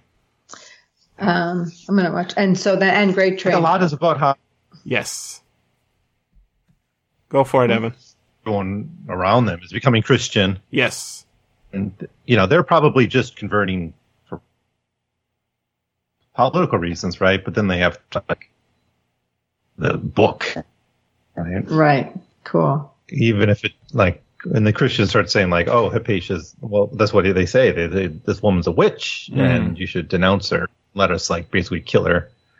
And he's like, it's either that or like I get fucked. So he doesn't. Yeah, beautiful Something like that movie. really It should have been a bigger hit. I think it was probably not a hit at all. But when it came out, I was telling everybody about this great movie, and it was not. I don't even remember. Was there a sex scene in it? I don't think there is. No, they totally de-sex Hypatia, which is probably right. She never married, right? Yeah, I mean, it's not really important to the story, but that's what's so astonishing about the movie is that it's basically a biopic, sort of fictionalized, that is really good with a great actress doing a great job and a great script. A pretty good script, I remember, and just a beautiful looking film. Yeah, and you like spending time in that, in that weird old place that nobody films, stories set in. I'm excited. It's medieval. No, not medieval. It's like 5th century. Yeah, 5th century, I guess. Right. Dark Ages. Yeah, Dark Ages. Right. It's like the Roman Empire is still there, but it's like beginning barely. to fall. You see you see it beginning to fall apart. But it's not a period of, how many stories have we got set during the time of Christ? It's just so many. But we don't see Egypt in that period. And that's the Library of Alexandria period in a certain sense too, right? So. Well, the Library of Alexandria was already destroyed. But but it's the same. The successor, and then also gets destroyed by the Christians. Yeah, which appears in the film, I think. Okay. So yeah, it's I think they even mentioned this is what we have left after the Library of Alexandria was destroyed, and then Christians destroyed what's left. Finish it. Yeah, let's finish the job. Yeah, so it's kind of a kind of a downer movie on the other hand, but really nice to see. Okay. I'd like to see way more movies like that. Yeah, that's cool. There's like a love triangle and no sex. I don't remember the love triangle. I just remember it being the love being science. Oscar Isaac's character loves her. This is a new movie. How old is this movie? Loves her. 10 years ago, at least, right? Probably. Oh, really? Okay. What's it called? And the slave loves her, and the slave becomes... It's a terrible title, too. Because Agora means marketplace, and that doesn't... I mean, a marketplace of ideas? It doesn't really fit, does it? It's... The Agora is where... 2009, several crucial scenes take place. 2009, okay. Oh, it says English language Spanish historical. So it was a Spanish movie made by Spanish. Huh? Like a Spanish production company. Yeah. But yeah, that's cool. There's a love triangle and no sex. That's well done that way. But it's not like But it's not about modern sexless movies. 7.1 on IMDb, which is legit. Because when she figures out heliocentricity, that's basically like a sex scene. It's like it's kicking off the same neurons or the same kind of chemicals in the brain. Yeah, that what's sense of wonder is orgasm. Yeah, it's funny. There's a movie from 2013 that's highly rated as well that I have not seen called The Physician. It popped up as a related film. I don't know what that means, but it looks like it says in 11th century Persia, a surgeon's apprentice disguises himself as a Jew to study at a school that does not admit Christians. Interesting. I like historical movies. Yeah, that sounds good. Yeah, like Avicenna was into. He would have been that century too. He was all into the medicine stuff. He wrote a bunch of medicine stuff. I like it.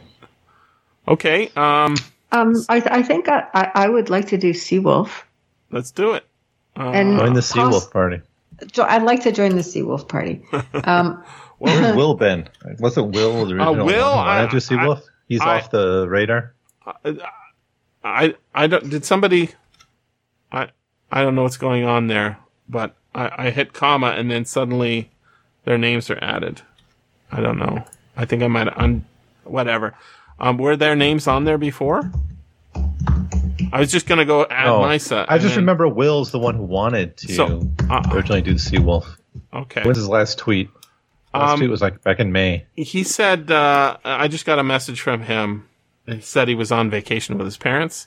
So I'm just going to add Misa here, and then I'll read what he wrote. Well, it's got a bunch of Disney stuff on his feed. Donald Duck, Scrooge McDuck. Oh, he's a comics guy. Yeah. He said I sent him the links to Orphans of the Sky in case he wanted to join. He said, I've been on vacation with my parents. Thanks for thinking of me.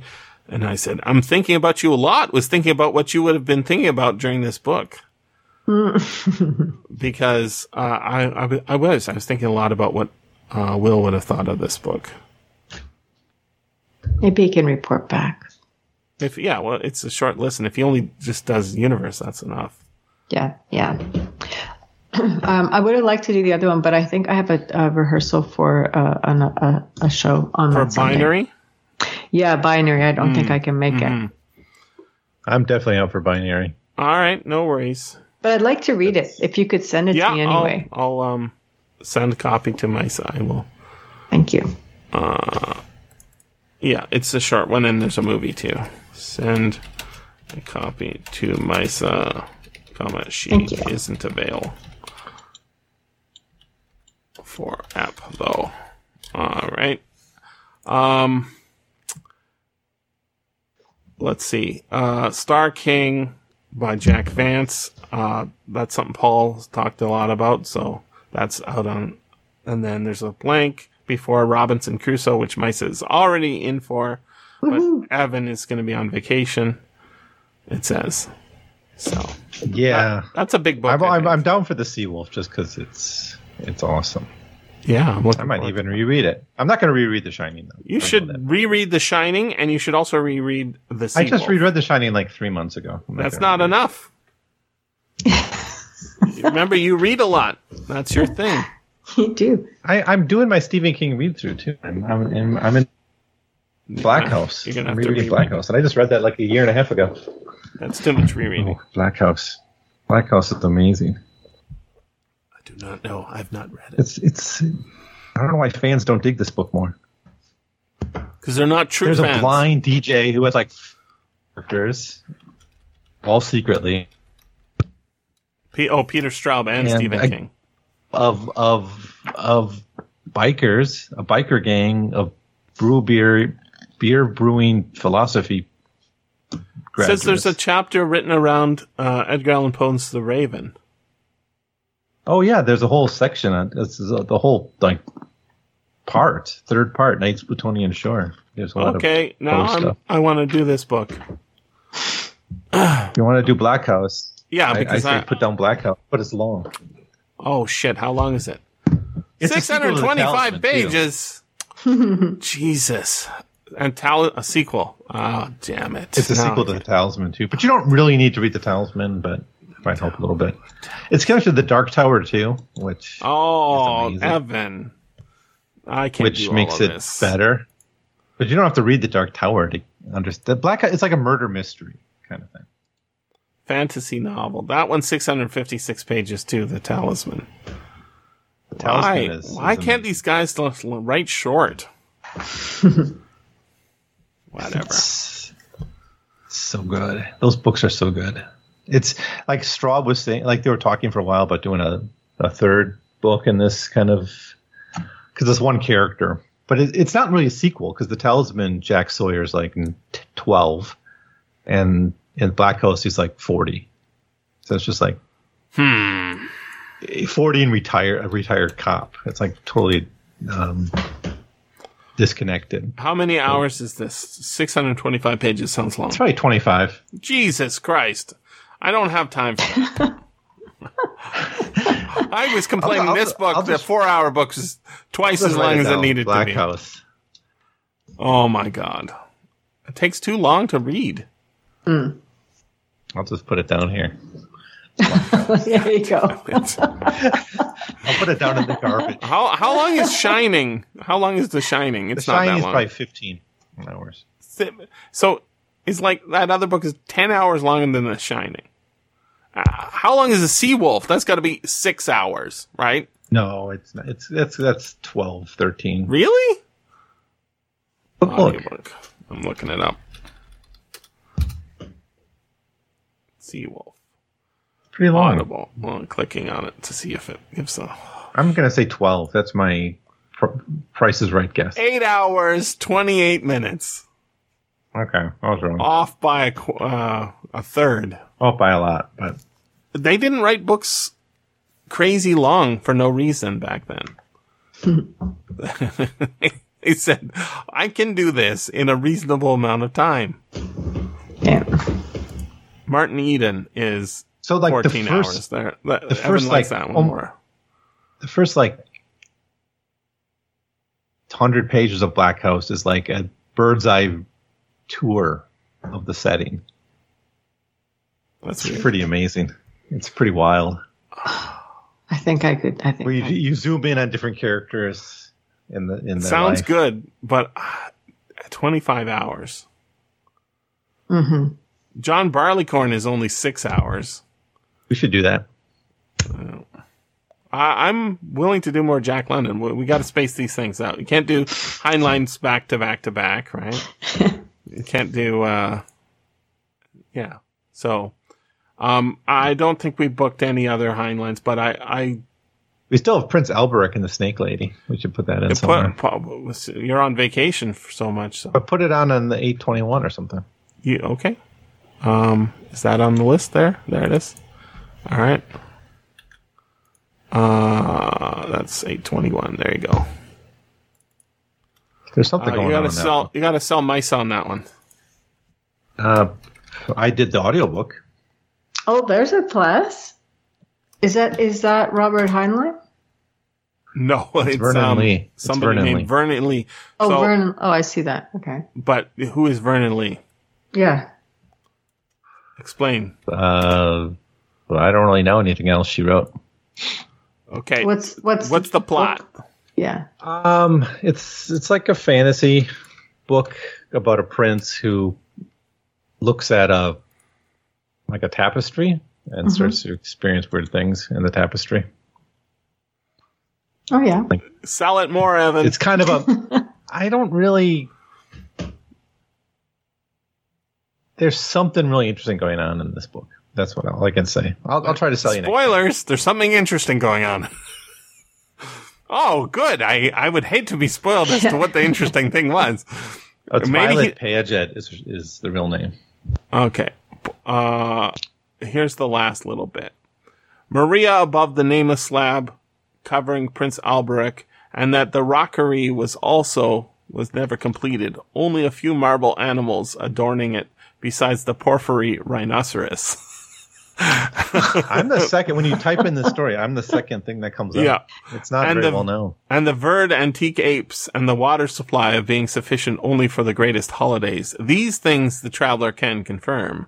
Also, certain chairs and curtains in the porter's lodge of the now long deserted Red Palace are made of the various pieces of an extremely damaged arras, having represented the story of Alberic, the Blonde, and the Snake Lady. So that's how it ends, Misa. Spoiler. Okay. I think there's I always like to read the ending first. Yeah, I think it's a weird tale of some kind without having read it.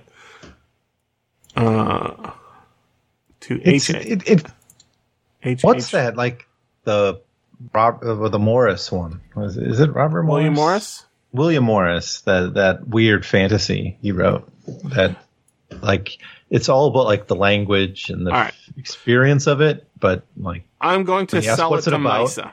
All right, Misa. Let's see. 2H. This is the dedication. I hope you put this in the audiobook, Evan. 2HH, the Rani Brook of Sarawak, and you say, I don't know any of those words, right? Yeah. Rani, Ranee, sometimes spelled Rani, is basically queen or princess. Like rain, yeah. Yeah, for India, right? Brooke, I believe, was the guy who took part of, was it Indonesia? And said, I'm the king here. after the guy from that area couldn't control pirates, some British guy came in and said, I can control the pirates, and he was granted basically a kingship over a part of Asia. And that place is Sarawak. So this is on like a lot of men's adventures pulp magazines covers. Sarawak. So it's like a weird history. Yeah. A Malaysian state in Borneo stretches along the island's northwest coast, includes many beaches, blah, blah, blah, blah, blah. So, you know, the Sultan of Brunei, the richest person on the planet in some sense. Mm-hmm. Sarawak is like, part of, it's like a subset of a subset. Okay. And who's this guy? Oh, crap. So I believe this family, James Brooke, the first white Raja of Sarawak. So it's, mid 19th century. And I think this family's still like running things.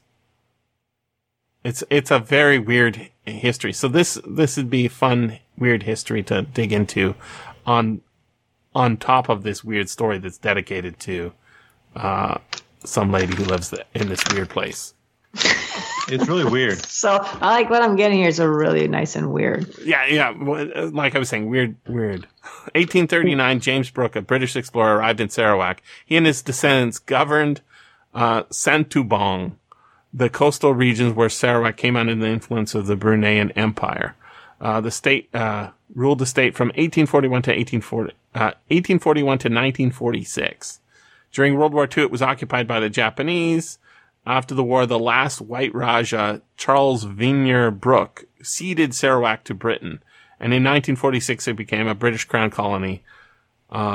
Sarawak was granted self-government. So it's like a little piece of Malaysia that got turned into a tiny piece of Europe, but it was governed as if it was a Asian monarchy.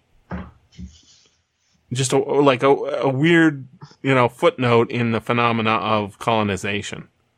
Right. Like a guy, said, hey, I want to do colonialism too, but ended up doing it for himself personally rather than, for the government from which he came.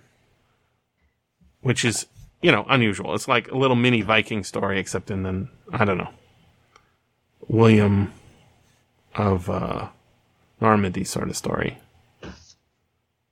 Okay. Yeah. Okay, I'll try it. Well, the Yellow Book. That's part of the selling point. The Yellow Book is the decadence, right, from the late 19th century. Yeah, that is a selling point. That the Yellow Book is like one of those books mentioned in Picture of Dorian Gray, which we love. So yeah, Oscar Wilde was saying this is the stuff. So it's like pre-Weird Tales, with more fabulousness sort of thing. And it's not long, right, Evan? It's like 2 hours, something like that. Might even be less. Okay, yeah, so that's. It's not a super huge commitment. Okay. Okay, good. I think an hour and a half. All right. Okay. We're adding your name. 134. It's on. I'm in. That's for August, late August. You're committing to late August. Yeah. There you go. Okay. Thank you, everybody. Thank you. That was fun. Yeah. It's important to see why Heinlein's good and why he's bad. I think that him doing that second half of this book is like his bad instincts for making his books longer later in life. Yeah, probably was pressure, probably too, from some editor. Probably just John W. Campbell saying, "Yeah, that was great. Finish off the story." Mm-hmm. I don't know that for sure, but it seems likely because the first one is self-contained, I think, and the second one is like it's sort of consequential of it, but we didn't need to see any of that. Really, no. There's a couple things I liked, but I was like, maybe we don't need this. Yeah, it just got sad. Yeah.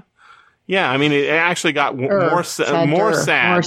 We could have It was imagined already sad. We could imagine a happier ending, right? I did imagine a happier ending. Right? Yeah. And the women were liberated. I was expecting something to happen with those women. I was expecting them to suddenly, I don't know. They don't even have names. Some sentience. No. And like, they've actually had an underground all this time, the women, and for it to have flourished. Because why do you make such a point? You rewrite it from the women's point of view. They knew the whole time or whatever. I thought that something was going to happen. I did think something was going to happen. Yep. No, I think that's why they get smacked in the face and lose a tooth. There was a lot if you look at the tiny details, there's a lot of physical violence, people getting hit in the heads, smacked around, and then lots of stabbings later on as well. But mostly with those long swords. Yeah, but mostly it was like it was the sort of Heinleinian dialogue where you just say, "Oh, you don't agree with my point on this particular philosophy? Into the matter converter with you," right? Like it's just silly. Right. But when you have the physical violence of people getting smacked in the head for being a bad slave or having a wrong thought. Yeah. And who is the straw man character in this book, by the way? Because Heinlein loves a straw man. Who is the most straw man person?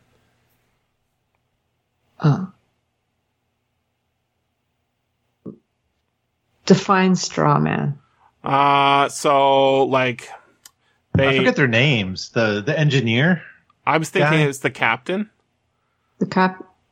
So what is a straw man? I'll type it in. Straw man. A weak or imaginary opposition, such as an argument or an adversary, set up only to be easily confuted. I'm easily confuted. What the hell does confuted mean? Confute. Define. Prove to be wrong. Confute. I've never heard this word before. I spent my whole life being confuted, and I didn't even know. It's a good word. It's a good word. Apparently.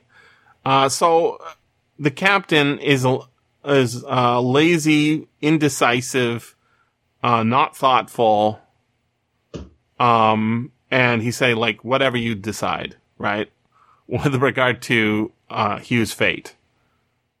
And he's supposed to be like the guy in charge and the guy who's so it's almost like a criticism of religion, a criticism of politicians as being, we think Biden has the reins under control. Justin really, he's well informed and nope. Nope, not at all. Confuted. So, but the captain was so not there. Like he was not he didn't do anything. Nope. The captain's the guy who just said, just execute this guy. Yeah, but it was more like inconsequential. Yeah, it wasn't even execute him. It's like, if you think, I guess we could execute him. Like, he wasn't like, he was prepared to listen to arguments, right? And the guy says, there's three options. One, he's brain damaged. Two, he's a heretic. Three, and they're all of them go to the matter converter, right? Mm-hmm. So, and the captain was impressed with the third one, which is, he was deluded or something. I don't remember what it was, but the important part is the captain was supposed to be the guy in charge of everything, and he wasn't in charge of anything. It didn't know anything, was easily manipulated. I think it should have just ended basically where, we're rehashing now. Thank you. Thank you. Have a great day, everybody. Okay, bye-bye. Bye. All right, bye. This has been the SFF Audio Podcast. Please join us at www.sffaudio.com. I have an idea for a follow-up to this. You do? I do. But I think I have to introduce it gently. I'm going to go get some water. I'll be right back. Yep. Okay, just a second. Yep. Did we get Evan? Yeah, I'm here. How you doing? Okay. Everybody's got COVID but you? My kids got COVID. I didn't go see them this weekend. Well, now it doesn't matter because the U.S. dropped the requirement for international travelers to be tested. Oh, it doesn't matter if you got COVID or not. Then Well, we'll take you. If I get it, I could get out. I work from home for the last couple of weeks, which wouldn't be horrible. Just I go can't around go to coughing work people. if I get COVID. Yeah, but it's paperwork and shit. So, Oh, that's fine. I don't know. I might still do it, but yeah, I probably half at it. I think. I think if Probably. Taiwan had U.S. population, it'd be like 1 million cases a day right now. It's Wow. really ridiculous. It's like the maskiest country on the planet, and Maskiest country. masks don't work. Starting to think. You think? What about the vaccines in preventing it? Well, what it's do you probably think making about people that? less sick. Like the death rate's pretty low here, so I don't think That's that's the cause. I don't think that's the cause. I don't know. The government's vaxxed. harassing me to get my third shot. They're actually harassing you? Well, they're sending me text messages. Hey, you didn't get your third shot. Why didn't you get your Really? third shot? Oh, I'm not getting those. Well, you live in Rob Fordville, which is probably I do. They took away I actually took away all mask mandates here now. yeah. I think Yeah, that's what Taiwan's never going to do, I think. Like the CDC director here, they was asked about this. Like, it's fucking everywhere, right? Like, you're going to have herd immunity. It's like half of Taiwan's had it.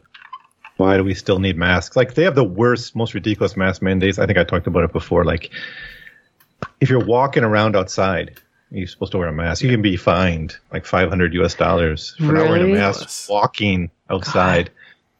And then someone asked about that. Like, can you start to pull back the mask mandates? Like, it's one thing on a bus or on a metro, but when you're walking around, it's a joke. And then he said, like, oh, it's good at preventing other yeah. infectious diseases. It's like, what? So It's by this just logic, authoritarianism. we're never going to not have to wear masks here. Because isn't like now they're saying monkeypox is airborne and That's right. fuck. It's like Yeah. Yeah, they're gonna have to work a lot harder to sell monkeypox. And people are starting to get wind of this not being a legit thing. I was telling Misa I have a idea for a follow-up book on this. It's Aurora? no, because Aurora is kind of like this, but aborted, I guess, right? well, it's thematically I think quite different. We can talk about it later. So, But Paul's not coming. Paul was not scheduled for today. No, he 'Cause descheduled. He brought himself. up Aurora last week, so What did he? I thought. Was that last week? Well, he retweeted something about Aurora, so I assumed he was on because it He's sounded like got he was on his mind. he likes punishing himself by thinking of bad thoughts, you know. Like, oh, remember that time I felt bad? Let me bring that up. Well, because we had, I don't know, Misa, I don't think you were here for that, but Yeah, the Aurora show. me and Jesse were kind of going pretty hard on him for his. Well, we'll talk about it a bit in this. Yeah. Oh, no, I'm sure I wasn't. Yeah, it was on an unrelated book. Maybe it was a Robert E. Howard or something, but we were talking about space opera and generation ships. And I haven't read Aurora, and Evan hasn't read Aurora, but Paul's read Aurora. Oh, did you? Okay. I read it, yeah. Okay. Had you read it at the time?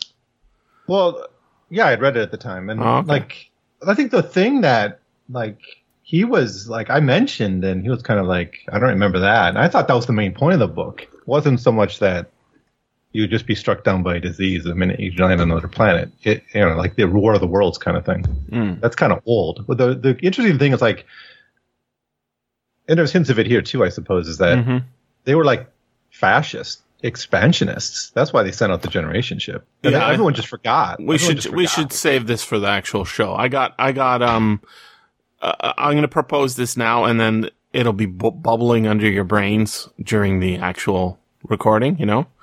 And then we'll talk about it maybe at the end. So, there is not a Heinlein book, a Larry Niven book.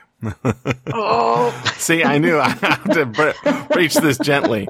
That is called The Integral Trees, or apparently it's supposed to be pronounced the Integral Trees, but I think it's the Integral Trees. And it's a pretty cool concept. It starts at the end, or basically it's kind of like how this book starts, but they are the survivors of a generation ship, and they don't know that, right? But they don't live on a planet. And they don't live in a spaceship. They live in a gas bubble around a star. So they live in free fall, right? And that gas bubble is oxygen and nitrogen, just like, you know, Earth. But they live, as sort of parasites or, squirrels on giant trees that are, spinning and creating centrifugal force, orbiting around this star. And, throughout the course of the book, they have like some sort of tree disaster. Their tree breaks in half or something. And, they, eventually figure out, where they came from, and that they came from a place that's, planetary or something like that. And I think they find the ship's boat or something in outer orbit of this thing. So it's more like, the results of what we see at the end of this book. And, I remember it being, interesting. I remember being blown away by the idea because it's like Ringworld. It's a big idea book. Mm-hmm. And you explore the world, and I don't remember the characters at all, other than they have, they're very long. They have long legs and long arms, and their hands, are hands, but their feet are also hands because they're used to scrabbling up the tree, as it were. So they're basically human squirrels, except they're not furry. Sort of reverted back to their monkeyness. Yeah. But also they operate a lot in free fall, so they're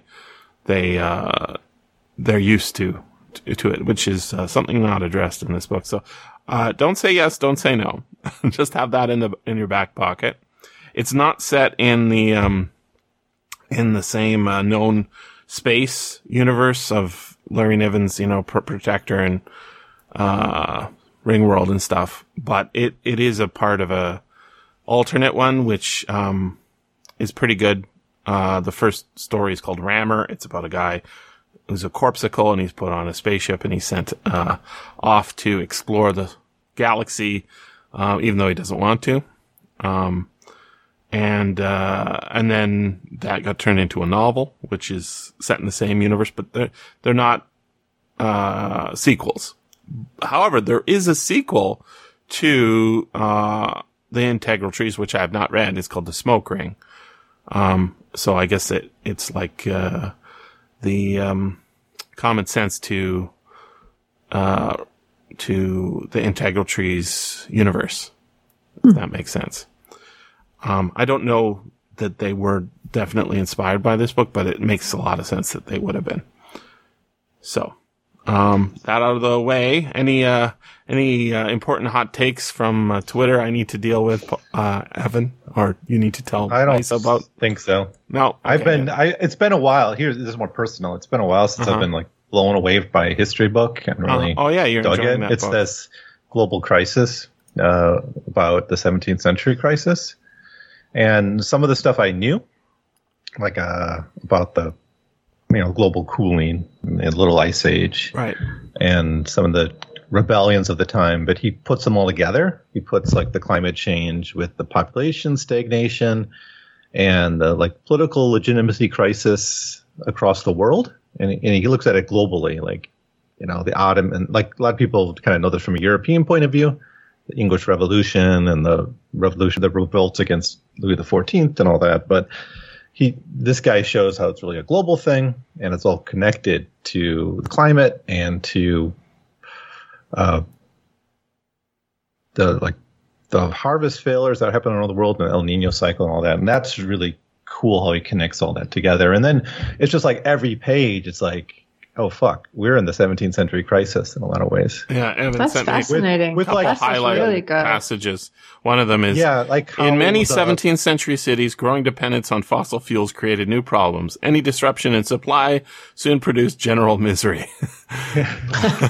Or like suicide rates, or that's something he talks about. Or falling birth rate is a major thing that he emphasizes a lot of. And it wasn't just everyone was dying off; it's just like people are choosing to have smaller families. Wow! And that was all part of the crisis, and we're sort of living that too. Were a lot of people becoming gender fluid? No, I know, but I do think there's a beginning of a breakdown in kind of the moral order of. Oh, okay. That was really established. That was still quite alive in the 16th century, in the Reformation era, and there was, at least in Europe, there was that like spiritual crisis. I don't know if that was a cause or effect yet. I haven't quite got to that part of the book, if he really takes it on, but. The kind of the move towards secularization, the scientific revolution, was also symptoms of like a breakdown in confidence in the, this cultural and spiritual aspects of the order. And I think that we're living in a certain degree. What's this book called? It's called Global Crisis by Jeffrey Parker. I think I looked it up, and it's not available as an audiobook, right? He's done a lot of work on the 17th century, and this guy, I think he knows Chinese and maybe maybe he knows Turkish or something, because he's pulling up a lot of sources. Maybe he just read a lot of secondary literature, but he's got game. He knows what he's talking about. And it's just. Yeah, the only audiobook I could find was a summary of it, I think. I do think we're kind of. Oh, it says coming soon. Not in every way. We are living this crisis in some ways, reliving it. Like inflation, that was part of it. Oh my God, this book is 54 hours, bud. It's going to be a 54-hour book. It's like 1,000 pages, yeah. Oh my God. But like governments at war, and I don't think war is as common as it was in the 17th century, but military spending is way beyond anything it was. But it all being funded by debt and currency debasement. And that feeding in the crisis, urbanization, unsustainable urbanization for the material conditions of the time, on and on. Great stuff.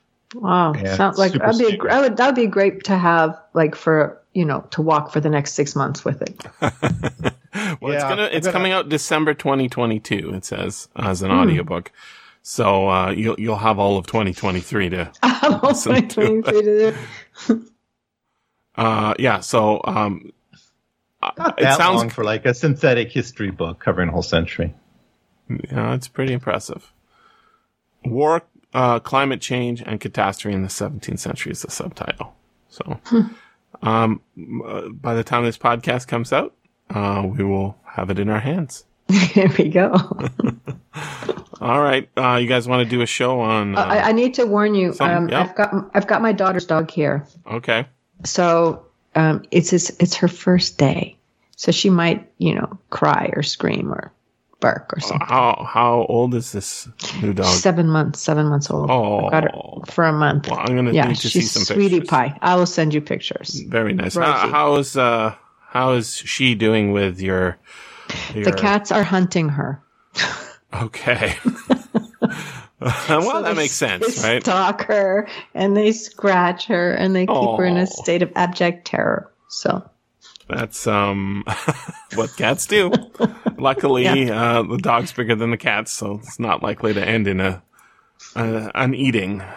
No, there won't be an eating. They're going to try and rip the head off. Rip the head off and try and bring you the corpse. They'll try. Okay. Here we go. Jesse, Misa, Evan, I guess. I don't know. Really? I think it's probably the other way. I don't know. Let's go the other way. No, you can demote me. I've been kind of flaky lately. I don't know. I it's not demoting. It's supposed to have a logic to it. Let's just do this thing. Here we go.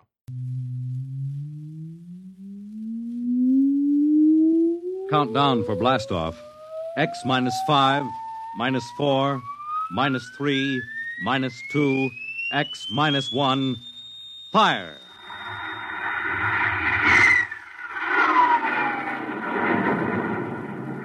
From the far horizons of the unknown come transcribed tales of new dimensions in time and space. These are stories of the future, adventures in which you'll live in 1,000,000 could-be years on 1,000 would-be worlds. The National Broadcasting Company presents X minus 1.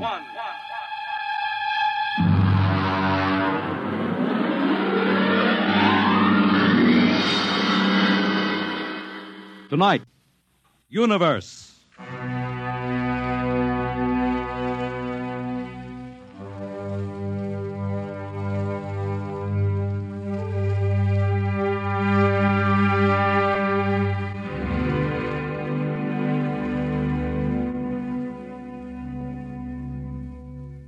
We are just beginning to discover how boundless our universe really is.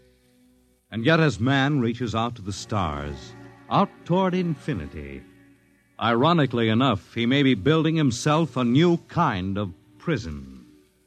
What would it be like to live all your life in a world no larger, say, than a single gigantic rocket ship bound on an endless mercy?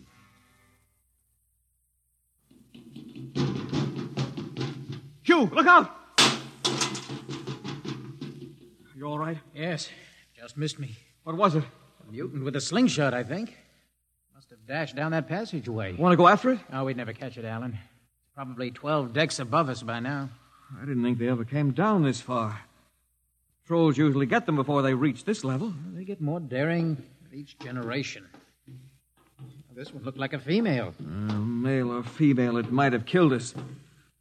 I told you this trip was pure foolishness, climbing 24 deck levels to hear a crazy old man rave. All right, Alan, we're almost there now. Let me see, compartment X, 15, level 24. This is the place. This area smells as if it hadn't been visited by a sanitation crew for generations. This part of the ship is almost deserted. Yes? Is this the compartment of John the Witness?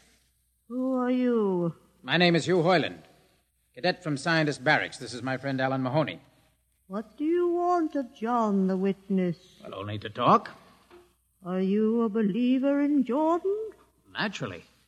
I have heard that there are those among the younger scientists who doubt the word of Jordan. To doubt is death. We're not heretics.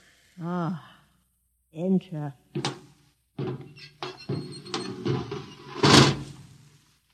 I've brought you a gift of tobacco, grown on the richest level.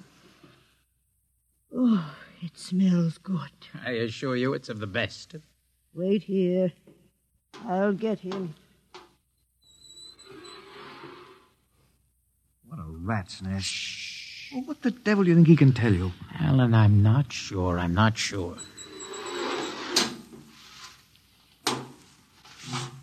Well? Are you John the Witness? I am. Good evening to you. I'm Hugh Heinlein. This is my friend Alan Mahoney. What brings a gentleman of the scientist class to my humble compartment? I've heard that you and your parents before you have been keepers of the legend of the ship. Since Jordan gave the word. I'm anxious to hear the word as Jordan spoke it. Why? Because our young scientists, well, among them there have been some who talk against the word. There are regulations against such heresy. Still, some of them say the ship has no purpose. They say that we are here accidentally, that we have no more grace in Jordan's eyes than the most deformed mutant who dwells in the highest level of the ship. What shall I say to you? Well, I wish to hear the word from the mouth of one who knows, in order that I may become more convinced. Sit. You have a gift for the witness? The finest tobacco. Good. I will dim the lights. Now pay close attention, for these are the words as my father's father's father gave them to his son's son's son. This is how the ship came into being, how our people were created. In the beginning there was only Jordan, thinking his lonely thoughts. Out of his thoughts came a vision. Out of the vision came a planning, and out of the planning came decision. Jordan's hand was lifted, and the ship was born. Mile after mile of good compartments, tank after tank for gold and corn, ladder and passage, door and locker fit for the needs of the yet unborn. He looked on his work and found it pleasing, meet for a race that was yet to be. He thought of man, and man came into being. Then Jordan checked his thoughts and searched for a key.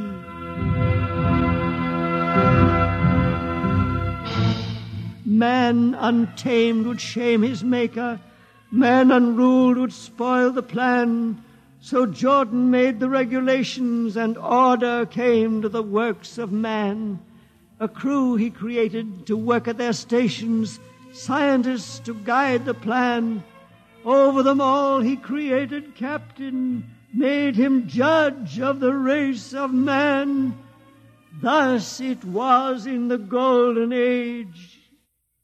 These are the true words? As my father's father taught them. But what of the strange beast-like people on the upper levels of the ship? Surely Jordan did not create them. Jordan is perfect. All below him lack perfection. You have heard of the legend of Huff? I have heard that he mutinied against Jordan. Darkness swallowed the ways of virtue. Sin prevailed upon the ship. And before wisdom prevailed in the bodies of Huff and his followers were fed into the converter, some of the rebels escaped and lived to father the mutants. They are tainted with the sins of their fathers. Witness, one more question. Speak. What is the ship? The ship is a great sphere, 25 kilometers wide and 100 levels deep. I know that, but the upper levels. Regulations forbid us to venture into the upper levels, but it is said that beyond the levels of the mutants lies the forbidden place where Jordan's spirit prevails. So I've heard, yet something troubles me. Something which prompted my coming here. Yes, my son. What lies beyond the ship? What? What lies beyond the ship? This is heresy. Answer me. I will not permit such talk. The ship is complete. The ship is universal. The ship is everywhere. The ship is endless. Your mutterings are those of a frightened old man. They answer nothing. You question the word. I think you lie. Hear me, Mr. Hoyland. For what you have already said, I can have your body fed into the converter, your soul launched on the endless trip. You threaten me. Hugh, for Jordan's sake. Do you think I fear this dried fig of a man? Hugh! Sir, my friend is impetuous. He does not understand. I might be persuaded to forget a substantial gift. Why, you pig! Hugh! Alan, come on. The sight of this so-called holy man offends me. No, you shall not leave. Don't try to frighten me with that gun, old man. Remain where you are, heretic. I warn you, put down that gun. No, closer. Drop it. No, very well, then. Death to the heretic. Alan, get him! Alan, he's not breathing. Is he dead? I don't know. Come on, Hugh, we've got to get out of here. Right. Now where? We can't go back. They'd feed us into the converter before we could even... What's that? An alarm. That old woman must have turned it in. Come on, Alan, the patrol will be here in no time. Where can we go? Yes, where? The upper levels. No, the mutants. We'll have to take our chances. Come on, Alan, let's go. Listen, that's the patrol. Come on, we've got to climb. There's a hatchway down the corridor. All right, quickly! Oh, there we fire! Alan, up! Ladder! Up! Come on, Alan, come on!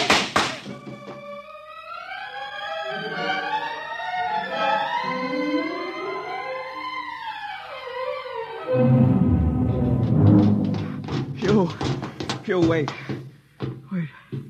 How far are we from the outside wall? Judging by the slope of the deck, about 2 miles. Alan, let's try this passageway here. If you hadn't asked him that stupid question. Now, there's no use going over that. But why did you do it? I've been thinking about it for a long time. When he began to give me those stupid pat answers, well, I just saw red, I guess. Who are you to question the ways of Jordan? When you asked me to go with you to visit the witness, I I thought you wanted spiritual help. I never dreamed. I'm sorry, Alan. I'm sorry. I couldn't foresee this. Wait a minute. What? I saw something move. Where? Near that bulkhead. I don't see anything. Maybe my eyes are going bad. Still, listen! You behind us! Alan, look out!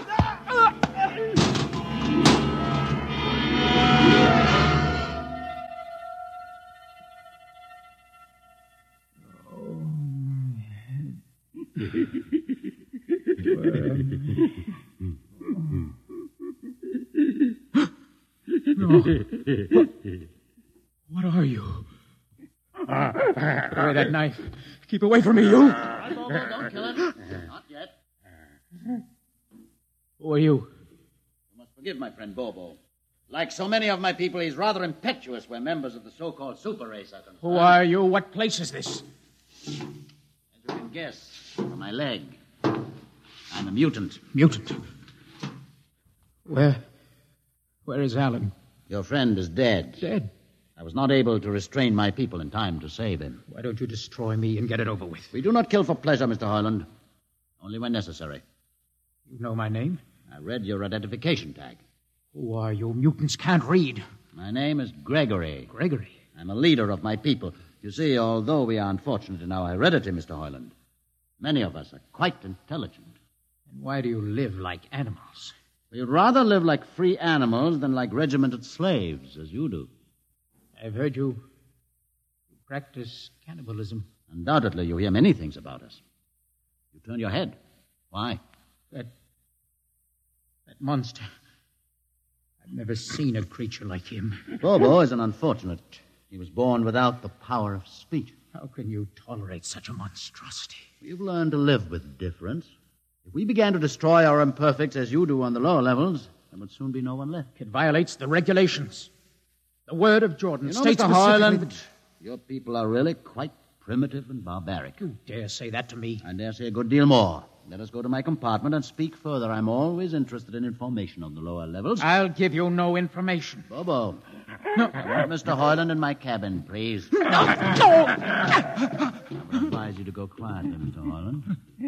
Bobo has a hatred of superior beings, which is unfortunate, but quite understandable. Proceed.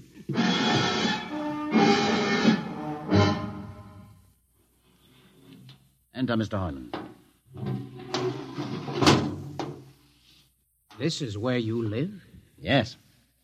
But you have books. Stolen from your libraries, Mr. Heinlein. Compton's Astrophysics, Philosophy of Interstellar Navigation, Celestial Mechanics. You've read these? Most of them. I had no idea that you... Why did you bring me here? What do you intend to do? Do you believe in Jordan, Mr. Holland? There is no other belief. And the trip? I suppose you believe in the trip, too. What else is there to believe? When you die, your remains are fed to the converter, and your soul makes the trip. And where does the trip take you? Why, to Centaurus, of course. Ah. And where or what is Centaurus? Centaurus is... Mind you, I'm just telling you the orthodox answer. Centaurus is where you arrive when you've made the trip. A place where everybody is happy and where there's always good eating. And you believe this? Well, the peasants believe it literally, but many of the younger scientists, like myself, know it is figurative and symbolic. Why do you ask? Did it ever occur to you, Mr. Hoyland, that the trip is exactly what your peasants believe it is? What? And that the ship and all the crew were actually going somewhere, moving? The ship can't go anywhere. It already is everywhere. Imagine a place bigger than the ship, much bigger, with the ship inside it, moving inside it. There can't be any place bigger than the ship. There just wouldn't be any place for it to be. Oh, for half's sake, listen. You know the lowest level? Of course. If you started digging a hole in the lowest level, where would that hole go? It's forbidden to think such thoughts. Where would it go? I can't think about it. Bobo, we're going to take Mr. Hoyland to the place. No. Where are we going? To the top level. But that's certain death. Nonsense. I've been there 1,000 times. Come along. No, I won't. I won't. You can't make me. I think we can. No, please. Now, shall we proceed peacefully, or shall I have Bobo persuade you?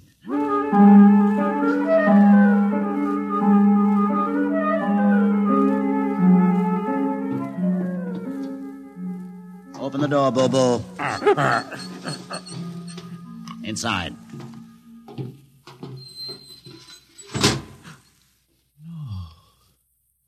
What place is this? This, Mr. Hoyland, is the main control room. Why, Mr. Hoyland, you're trembling. It isn't true. No, there's no such place except in mythology. You younger men are so wise, Mr. Hoyland, except for one thing. This happens to be the main control room of the ship. Main control? But it's just a huge room with an instrument panel. And what did you expect? How do you know this is the main control room? See these instruments? Using them, the navigator many hundreds of years ago actually steered the ship on its voyage. I don't understand. I didn't suppose you would. Sit down. Very well. Look up. What do you see?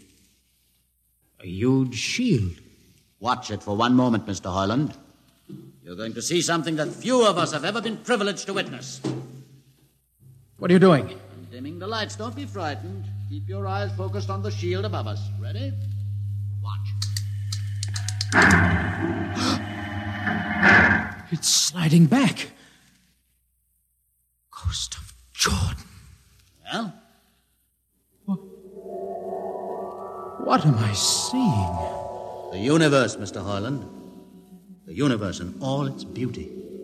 The stars, the planets, the suns and moons and constellations. No, it can't be. The ship is the universe. There is nothing but the ship. But there it is. You see it before your eyes, spread out like a canopy of glory. Do you still deny it? Answer me, Mr. Hoyland. Do you deny it? No, I can't deny it. They've lied. They lied to all of us. Good. I have showed this to others of your people whom we captured, and though they saw it before their very eyes, they would not believe it. Please tell me all about it. Tell me the truth about the ship and about the universe. What are these things? How did this come about? Many thousands of years ago, on a planet like those you have just seen, a planet called Earth, a scientist named Jordan decided to build a ship that would carry men from one planet to another. For many years, Jordan and thousands of others studied and planned. And when they were finished, they built the ship. A ship so large that it had to be assembled in its own orbit beyond a place called the moon. 60 years it took them to construct. And when it was finished, a whole new science had been conceived. Then the trip was begun. The trip that was to land a colony of Earthmen on a far-off planet called Centaurus, millions of light years beyond the furthest planet ever reached before. How do you know these things? Among my books are the log, which Jordan himself kept, and the records of the journey for the first 40 years. What happened? There was a mutiny. A man named Huth led a rebellion of those who wanted to turn back. In the struggle, the navigators were killed. The crew fell into a state of anarchy. In the years to follow, small groups of men tried to organize the ship for navigation, and each time they failed. Finally, the whole idea was abandoned. And so, for centuries, we have swung in space, unmanned, undirected, living in a lost world of our own making, without purpose, without direction. Why have you told me this? Can't you guess? You want to finish the trip. Yes, but I can't. You can't? Look at me, Mr. Hoyland. You see, a mutant, a man with a twisted leg. My people are outcasts, condemned to death if we so much as set foot in the lower levels of the ship. The main drive is in the lower levels where my people are forbidden to go. No. It would mean that both our people would have to work together. Our differences encouraged rather than denied. All right. I'll see the captain himself. I have an uncle on the Central Board. I'll tell him what I've seen here. And do you think he'll believe you? Send one of your people with me. That's asking a good deal. I'm risking a good deal by going back. Very well. Bobo will go with you. Bobo? He can't talk. There will be no need for talk. I will write a message guaranteeing safe conduct for a group of unarmed scientists to visit the main control room. Bobo will take you safely through our territory. What happens when you reach your own level is up to you.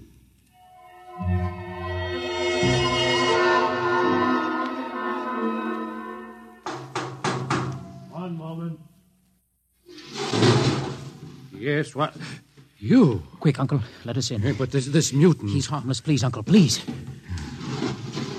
Now, what is this? You're wanted for... I know all about that. Uncle, listen. I must see the captain. The captain? Are you mad? Uncle, you're a council member. You can get me to see him. He'll kill you. You're wanted for heresy. I don't care. I must speak with the captain. Now, Uncle, you're close to him. You can arrange it. I don't understand. Listen to me. The ship is moving. I can prove it. Do you understand? There is a purpose in the ship. I don't understand what you're babbling about. Now, never mind. Just talk to the captain. Tell him I have information of tremendous importance. Tell him I've arranged a truce with the mutants. Truce? Here, show him this paper. Signed by their leader. Do it, Uncle, for my sake. I don't know what... Uncle, please, if I'm to die, let this be my last request to you. Very well. I'll speak to the captain.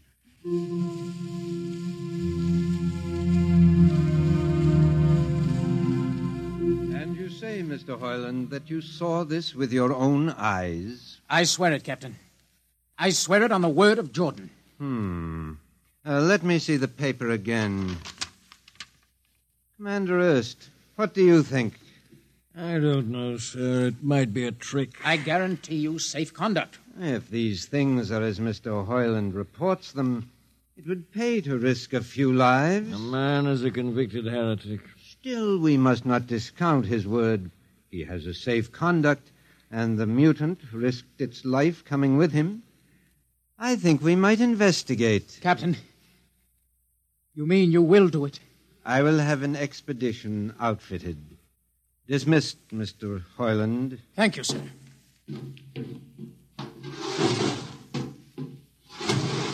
Captain, Commander Erst, Sir. you will make the necessary arrangements for an expedition. And I trust you understand. Perfectly, sir. Perfectly.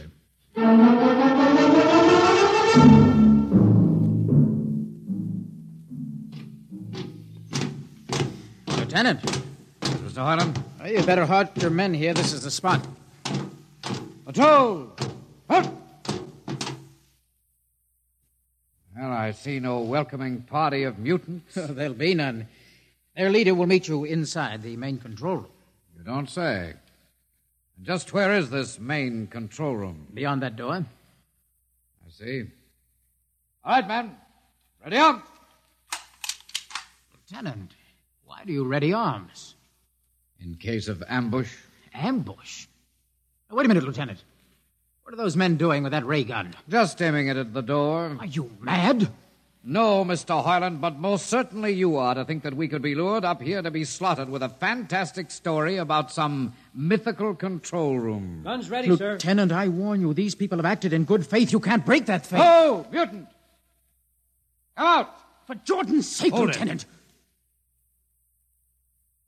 A little too quiet for comfort. Mutant! Open the door! Please, Jordan, don't let anything happen. Don't let... All right, it's opening. Ready, men? Someone's coming out. Steady. Gregory, stay back! Fire! You fools! You've killed him! Here come the rest of them. Fire! Fire!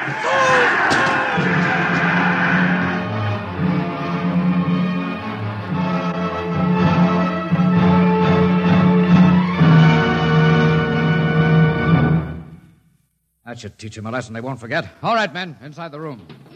Come along, Heinlein. You're under arrest as a conspirator in this ambush. Ambush, you fool. You blind, stupid fool. All right, that'll be enough. You've been inside this place before? Yes. What's this machinery? These are the controls he would have used to steer the ship. Gone out of his mind, Lieutenant. Steer the ship? Who? The leader, the one you killed. This ugly mutant? This ugly mutant. happened to be a man of true genius. Why, you're mad. Am I? Lieutenant, this man had a vision which would have saved you, but you chose to kill him because you couldn't stand the sight of his difference from you. Shut up, Highland. Don't listen to him, man. You can't shut your eyes, and you can't shut your minds, and you can't shut your ears to this. The roof's moving back. Yes, look. Let the vision of this confound your ignorance and blind your eyes. This is the heritage of stars and open skies, for which men have yearned for centuries. Try to destroy this, and you will only destroy yourselves. Death to the heritage. But I say to you that you can't keep this from our people. They will seek it out. The ship will be manned, and the ship will be steered, and there will be freedom, purpose, and respect for ourselves. This is your heritage. Look upon the universe. Kill him.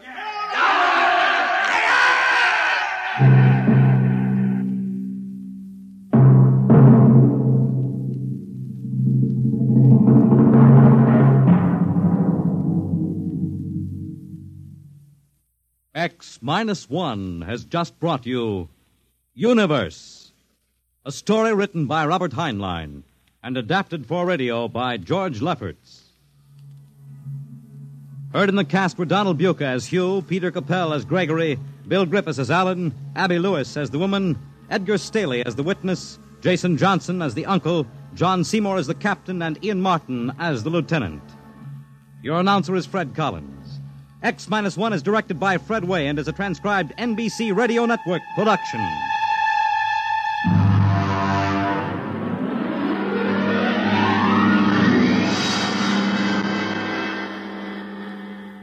And now, next week we have a strange story to tell. A sweet, blood-curdling little story that is really only 2 sentences long. The last man on Earth sat alone in a room, and then there was a knock on the door. What knocked on that door? You'll find out next week on X minus 1.